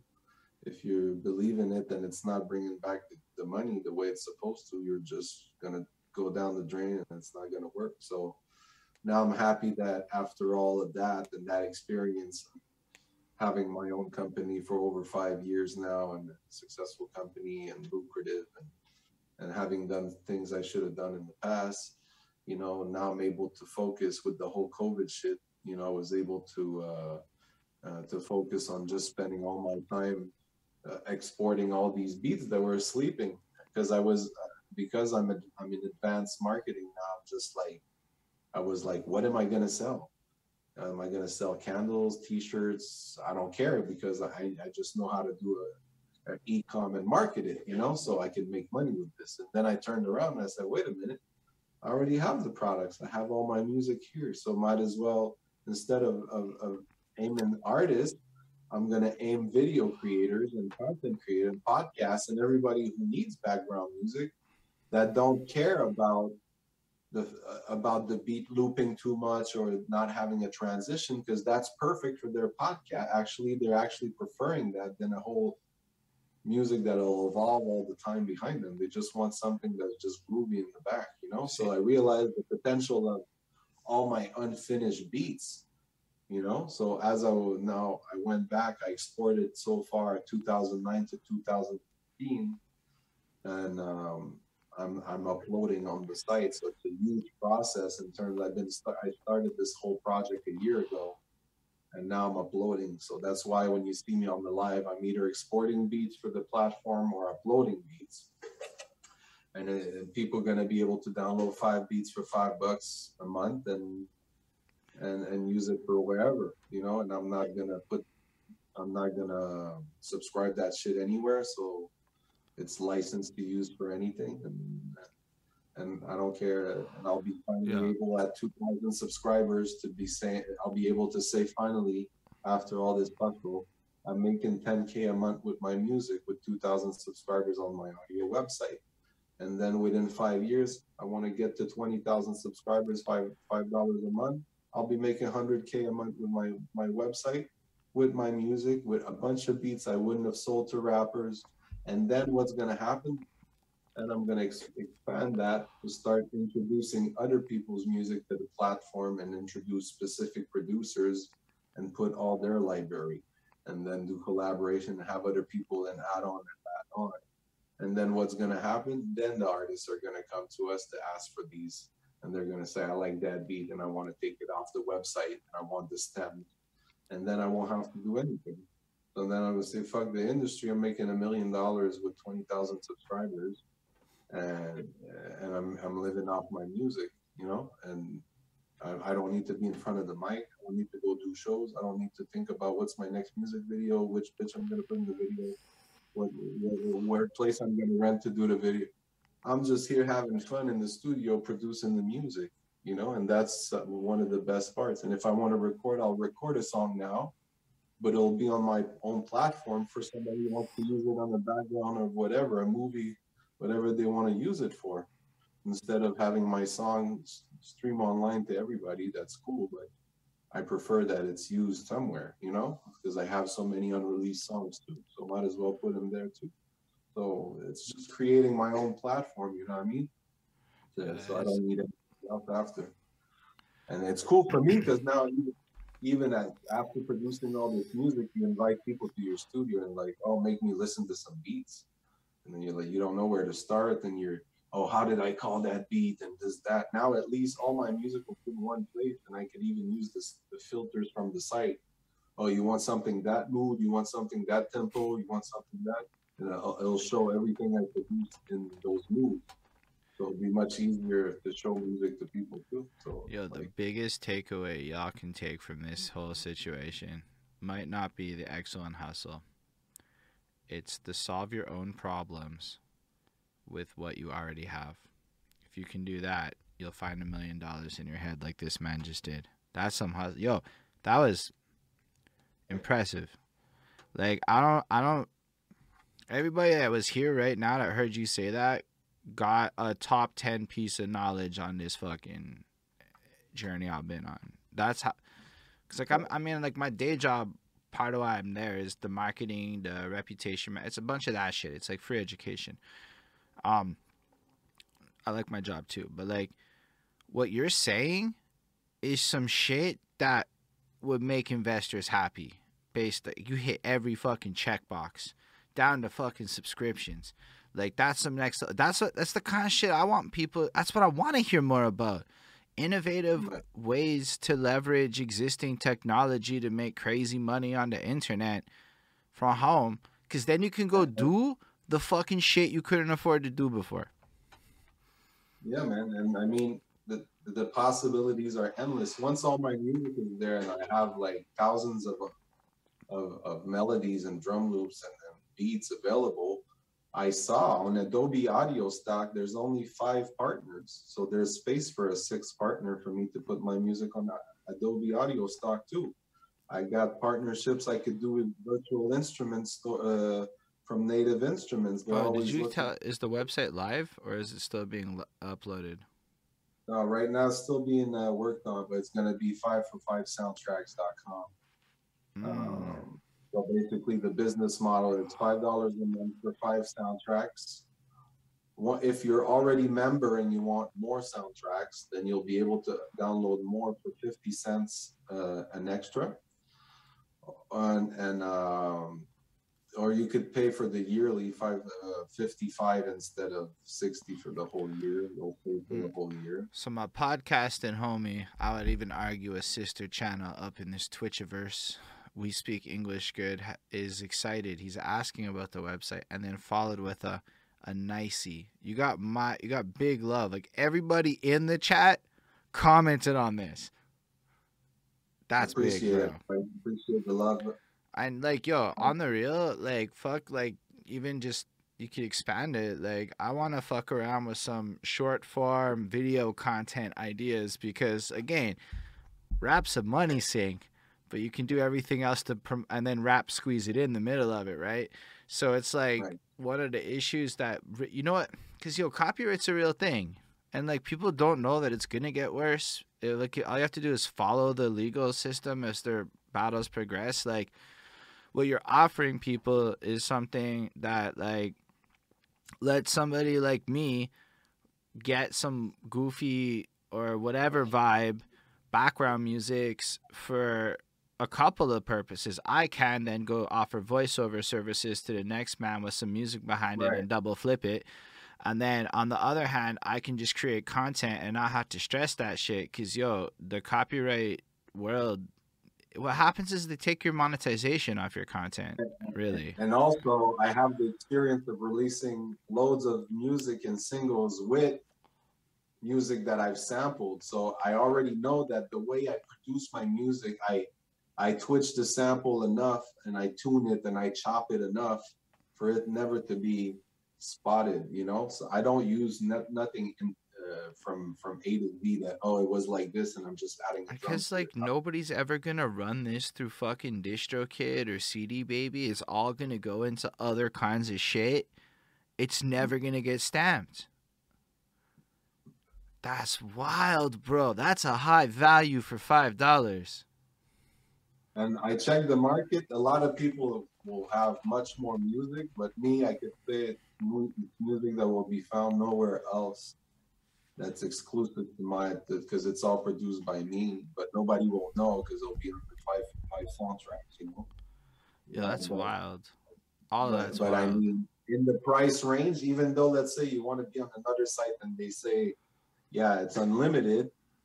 I don't care that the competitor is offering unlimited for $12 a month because somebody that doesn't have $12 a month will prefer going for $5 for only what they need. I'm aiming somebody who edits about 4 or 5 videos a month, which is a lot of video producers that I know. They'll edit about 4 or 5 videos, you know, and then if you don't use all your credits this month, it's transferred to the next month, so you never lose it. You know what I mean? So it's a big value, and I'm lower than Look, everybody. I don't like to co-sign shit unless I really believe it, but fuck me, that's a good value proposition for me, for anybody out there for that price. Like, and it's good for you because, yo, why everyone else is you know why everyone else is charging more and etc. Because they don't own all the music, but you own all the music, so you just cut out like a huge cost in this shit. Thus, you can keep your prices at whatever the fuck you want, and that's wild, bro. That's a good value for real. And I already market products. I market diamond jewelry, so I sell rings. Like I make $5,000, $7,000 sales on e-commerce websites. So Bro, for me to start so you're something the YouTuber that talks to me about all the paid funnel, various, the Amazon. This is the fucking. I'm not in a bad way, but like effectively. I'm not. I don't like to teach. I just like to get paid to do the work. So if somebody has a company has 10,000 to put this month, and they need to advertise online, I'll be able to spend a certain part on Google Ads, on display, on YouTube. Okay, I respect that a lot. No, it's a big hustle. It's the same thing as music. It's just instead of selling the music, and it's just a diamond jewelry or a product or a service. Yeah. But the marketing strategy remains almost the same in terms of you need to find something. My strength is to make people stand out, you know, like be out of the box. That's why if you go see the Diamond Jewelry Store, I did a jingle for him. You know, the jingle's funny. The guy, Dr. Diamond, it's Dr. Diamond. Like no other jewelry store will have a jingle like that, you know. And the guy looks like he's just there with his Dr. Diamond suit, you know, and everybody talked about it. Got 500,000 views, you know, and I had people in the city clapping and singing that song. Not through my music, through my marketing of my client, but it's still a good feeling to now, you know, anybody that wants my services, example, outside, I don't really take new clients, by the way. Everybody's going to hit me up after. I'm not taking any clients, but I'm not here to make clients. I'm just talking. But now, just to let you know how content that stands out gives value. If I bring somebody to my website right now, they won't even ask me for a report of what did I do for my client and how many sales I brought, because they just see 4 pictures that look crisp. They look, you know, in line with the field. And then I show them a video of a jewelry store that's fucking look like a $10,000 video, and it has the jingle and everything. And that's it. I said, look, I did this website, and they don't ask for nothing. They're just so, yeah, sure, do my marketing. You know, so that's why when you try to be different, it's always going to pay off, because then as soon as you show you're different, people are going to want that creativity, and the creativity is what has no price point, you know, because not everybody could just look at a product and be like, oh, this is the whole marketing campaign we'll do for you right now, and I have all these ideas about it, you know. They're like, oh, I don't know, can we do it? We just put it here in the picture. Can we do the picture here of the product? No, we need to build a set for the product and put fucking colors that pop and fucking have jungle theme and have fucking, you know, they don't know how to go, you know, all the way like that. So that's why it's cool for a lot of artists of people you were talking about back then, people from Quebec that came to Montreal. I see a lot of people around me, they're all in marketing right now, because people in the marketing agencies, they need people like us that's been creating content and know how to do all this. And, you know, it paid off. All that those times I didn't make money with the actual part of the music, the knowledge I gained with it is what pays me today. You know?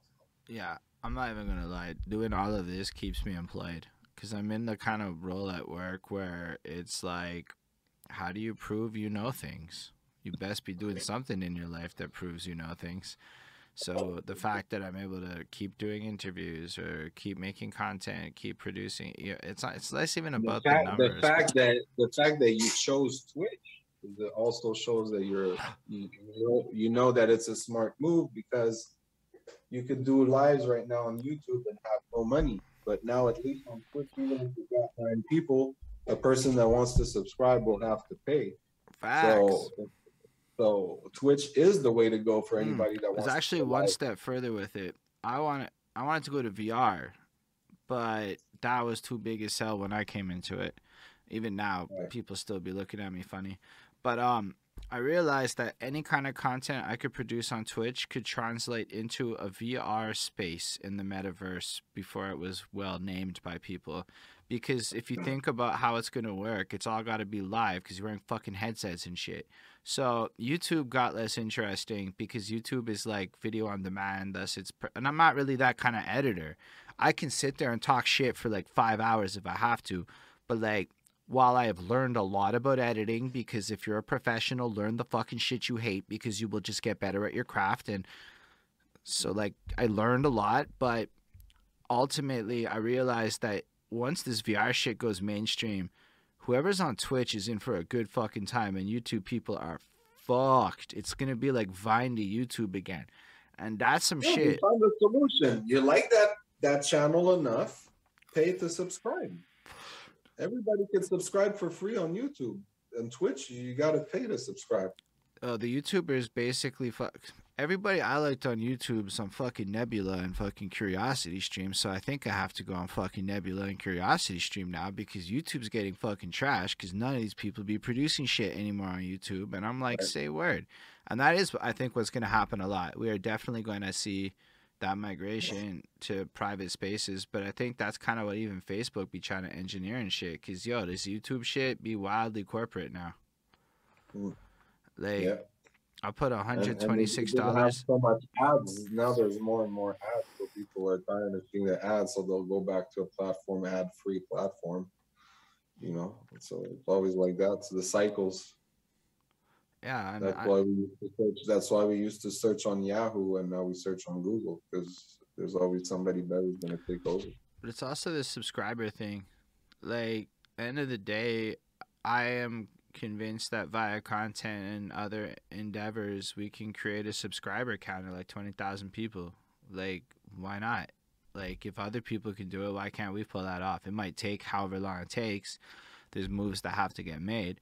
But like you Yeah. said, like, that's a lot of money. And then I was like thinking about it, like, Patreon is interesting. I've made more on Patreon than I've made on Twitch and YouTube.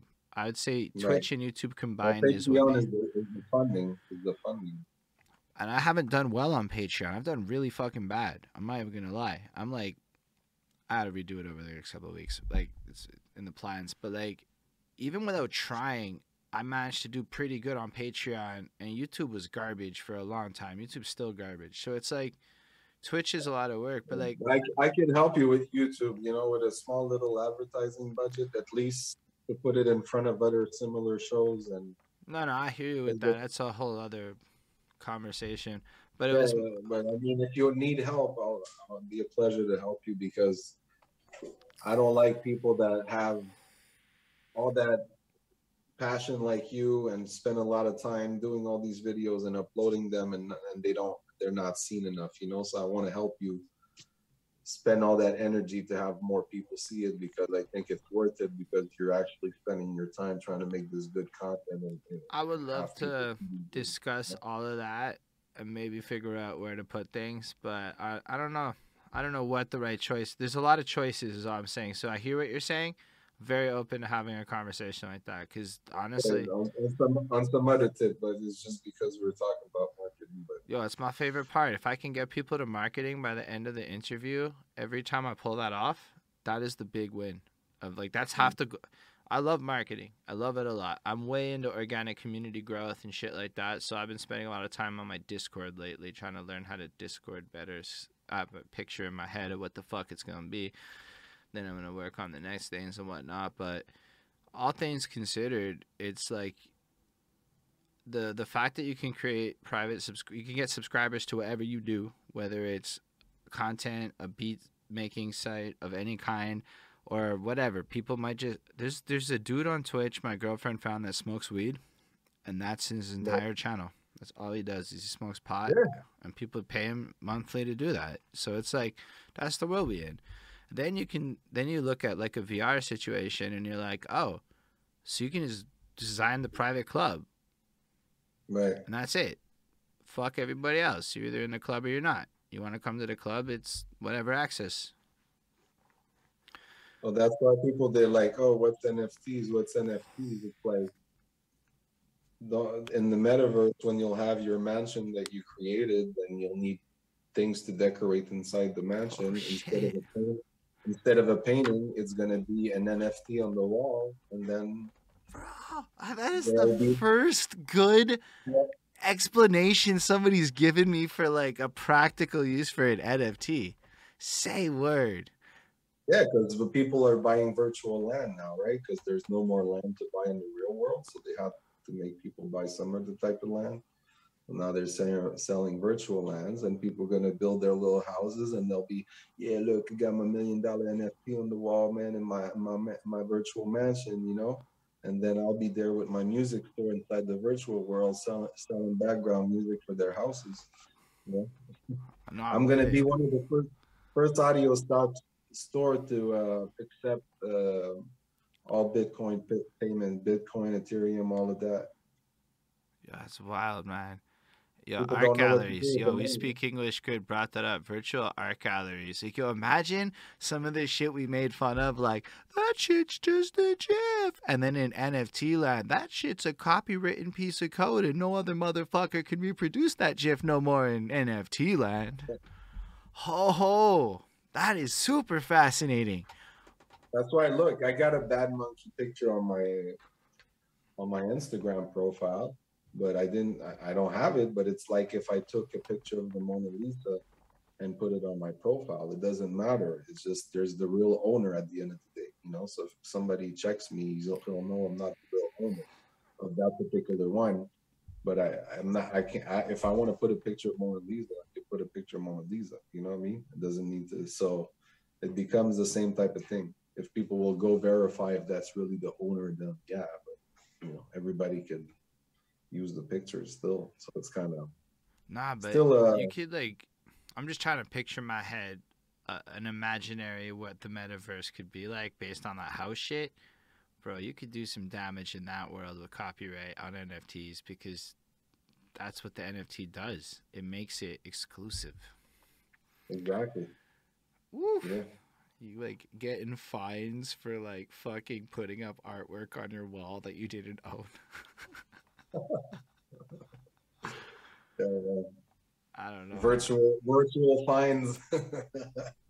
Nah, that shit's gonna be real money.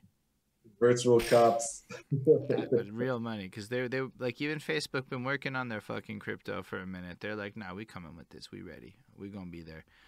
But I'm excited for all of that, man. This you got like a lot going on now. Like, usually we don't end interviews on these notes where people are like, bro, I'm about to pop off and I'm worth $1 million in a couple of years. Relax. And I'm like, okay, I believe you. I'm a big believer of like the whole like running a conversation till it's good, and I feel like this one was like a really proper conversation, man. Like, you taught a lot of people shit if they really listen to it. Again, like, that's just kind of what it is. You give knowledge, and I respect that. Plus, like, you've got such a tenured experience with it. Like, how many people dropped their first project in 2004, but still be thinking of ways to come up with shit to do with it in 2021, almost 2022? You know, like, that's a long time. Like this song I just made you hear, you know, like, it's definitely a TikTok dance. You can see girls like doing attitude on it. I'm busy at the moment, gotta tell you, you know. So I'm always trying. The best leaders are the best followers too, you know. So you always gotta still observe, but bro, it's big facts. Your style with all of that, you know. Like, I try to constantly remind myself that ultimately the tastemakers are probably not my age. I got to figure out what the trends is and how to add my blend to it. And like, in life, that, like, it's just important to think like that, I find. So the fact that you're able to even do that, like, that was litty. I liked it. I enjoyed the vibe of that. And it could work totally on TikTok. Like, that is, and it's not even bad to think like that. Like, who the fuck doesn't want to have some motherfucker doing some dance to your shit? Yeah, because forget about the beat, forget about the lyrics. Just think about the concept. How many people can relate in this world? Oh, I'm busy at the moment, gotta call you back later. Everybody acts like that. Everybody prefers sending a text and calling now. So it's just, everybody will associate it worldwide to this message because it's just, that's how everybody is right now. And they act like they're busy, but they'll answer the messenger right away. And then you're like, yo, I just called you. You know, ain't nobody gonna accept that you reach them back in a week now. They're gonna think you're a fucking asshole. But before, back in my time, little kids, when I left the house, and somebody left me a voicemail on my thing, and I left for a week and a half, and I called them back. They were like, hey, you called me fast this time. Usually it's 2 weeks, but now you called me in a week and a half, man. How you doing? And it was fine. That's a wild era to think about, when you could just ignore people comfortably. It's not even ignoring them. It's just there was no other possibility of reaching them. So it's just that's a fact. But now they don't understand because they're like, wait, I know you have your phone in your hand every fucking second. How come you didn't see my message, motherfucker? You know, I'm not people are like that with me. I'm just exaggerating for everybody watching. No, I'm not gonna lie to you, bro. At a certain point in time, I have to have the, just because it says red doesn't mean I read it conversation with people, because Right. I'm like Right. notoriously bad sometimes at clicking on shit to get rid of notifications. So yeah, my phone be in my hand, but I man, mean, people don't understand it could be like an email. Like I'll look at an email, but I want to take my time to answer. So do you want me to just answer some like quick message and not think about what I'm gonna write, or you want me to think about what you ask, you know? So it's all about respect at the end of the day. Just start like don't take it bad if somebody don't text you right away, man. It's like people got lives, they got kids, they got fucking things to do, man. So stop acting like you're the number one priority on the road and you have to fucking go faster or fucking act like you're so important. Nobody thinks of you when they go back home. You know what I mean? So just think of yourself and just making a good life for yourself, and don't fucking try to piss people off for nothing. And just do your thing, man. Like, stop acting like you're so important. If you are, you are, and you'll be respected. You're important. You got things to do. You're gonna get back to me. But even though if you're not important, it's okay. You don't have to get back to me too.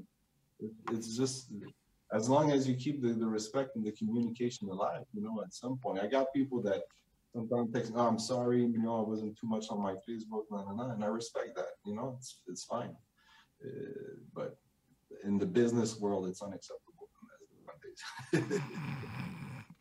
depending on the pay grade and where And you even clients, come back to clients, you know, like if you're looking for something today and the live chat won't assist you the right way. You know those live chats sometimes that you send a message and there's nobody answering right away, and they'll email you later.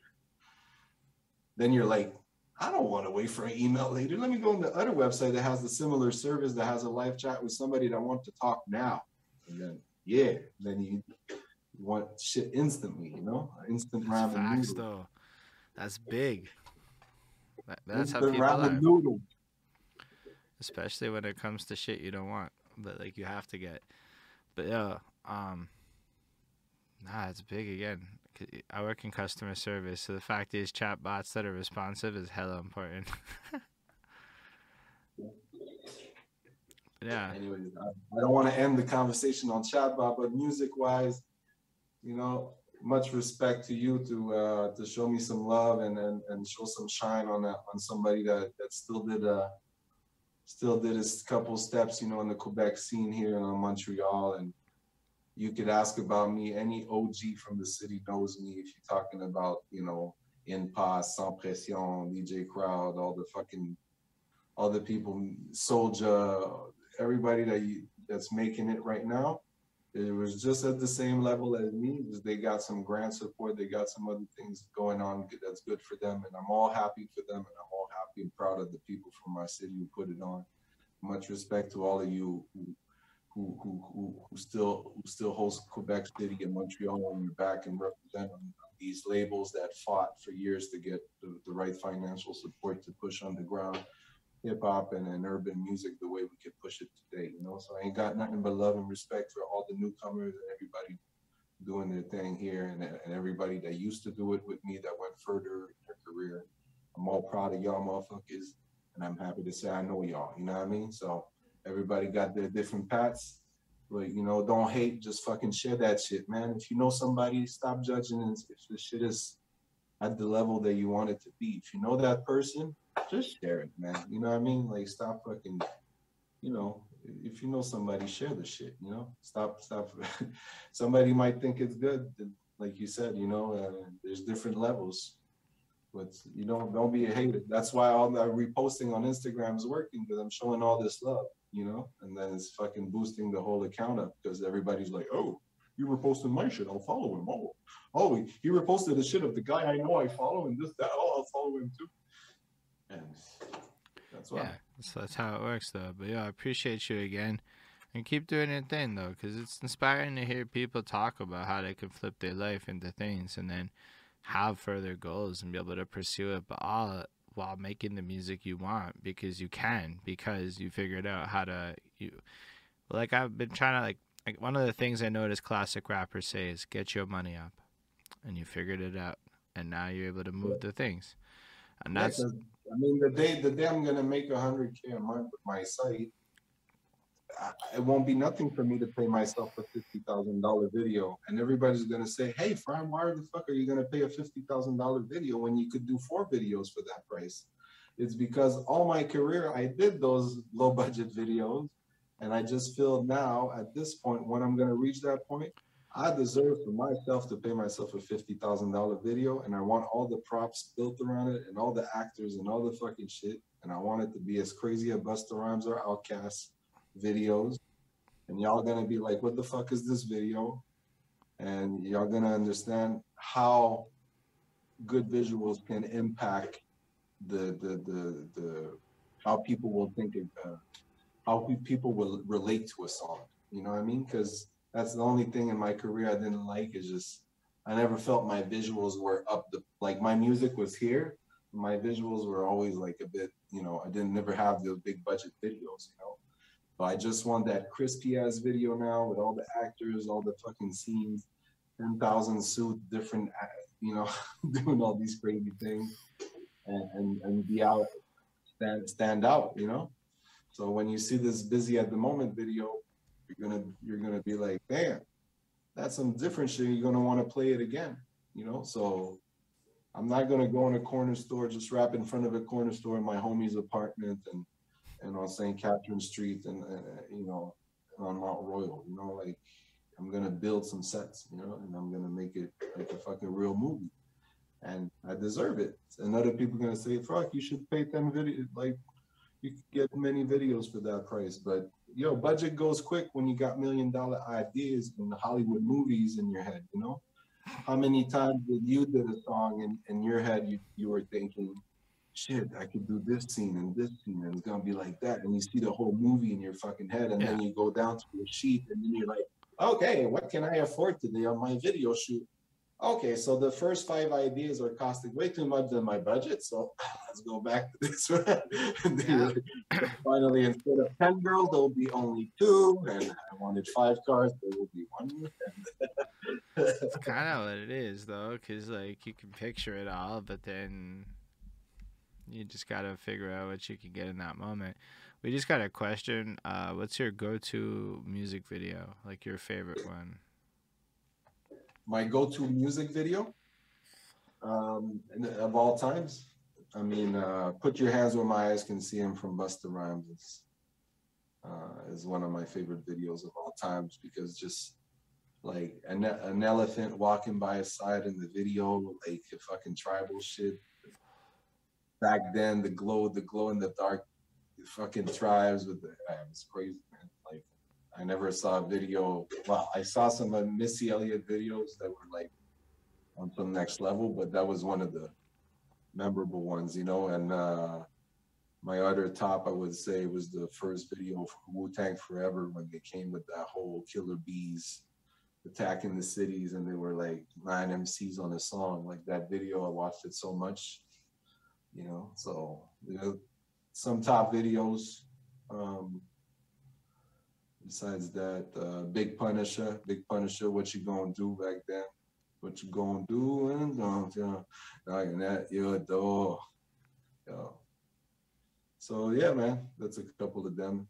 And anybody else got some more questions?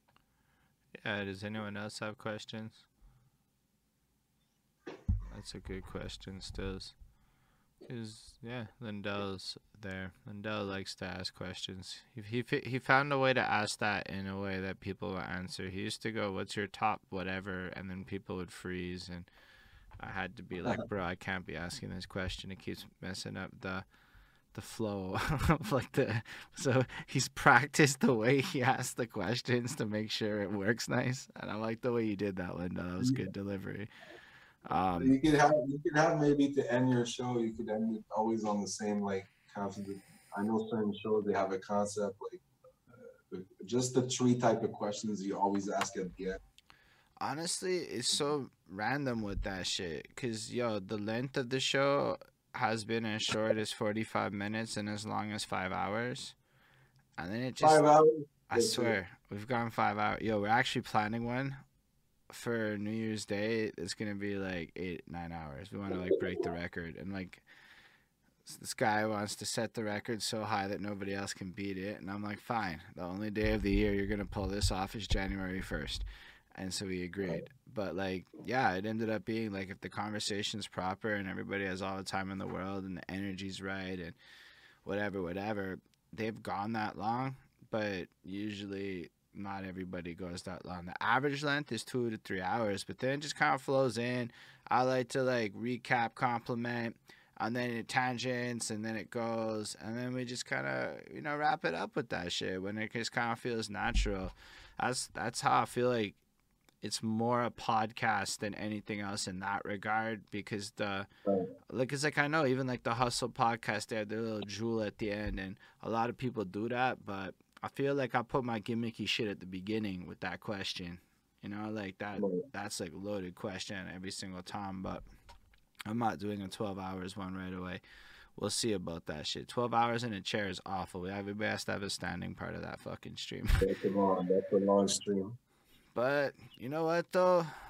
Sometimes it's good marketing to say words like 12-hour extravaganza. Yeah, you gotta try it. You know what I mean? At the end of the day, Yeah, you could have a lot.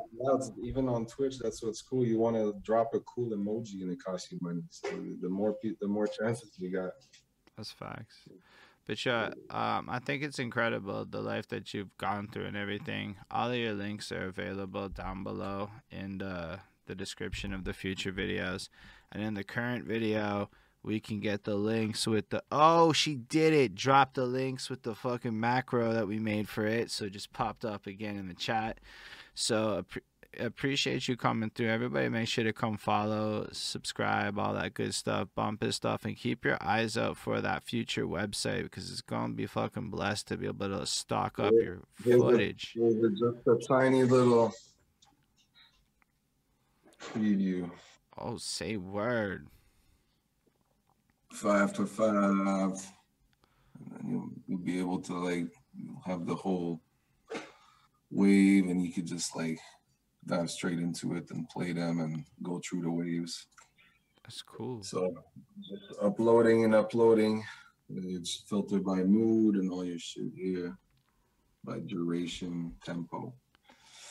So that's what it is. That's what it is so far. And yo, when that's out, y'all make sure to go follow that. That's fucking incredible, dude. But on that note, everybody, we are going to raid End of the Week, who are doing their big championship $5,000 prize thing, of which Basics is participating. So if they're still alive, fucking go show love there. And on that note, dude, it was wonderful to have you. I'd love to talk to you more in the future, see what's up with you. Live long. Yeah, keep in touch, my man. Thanks for having me. Live long, prosper, everybody.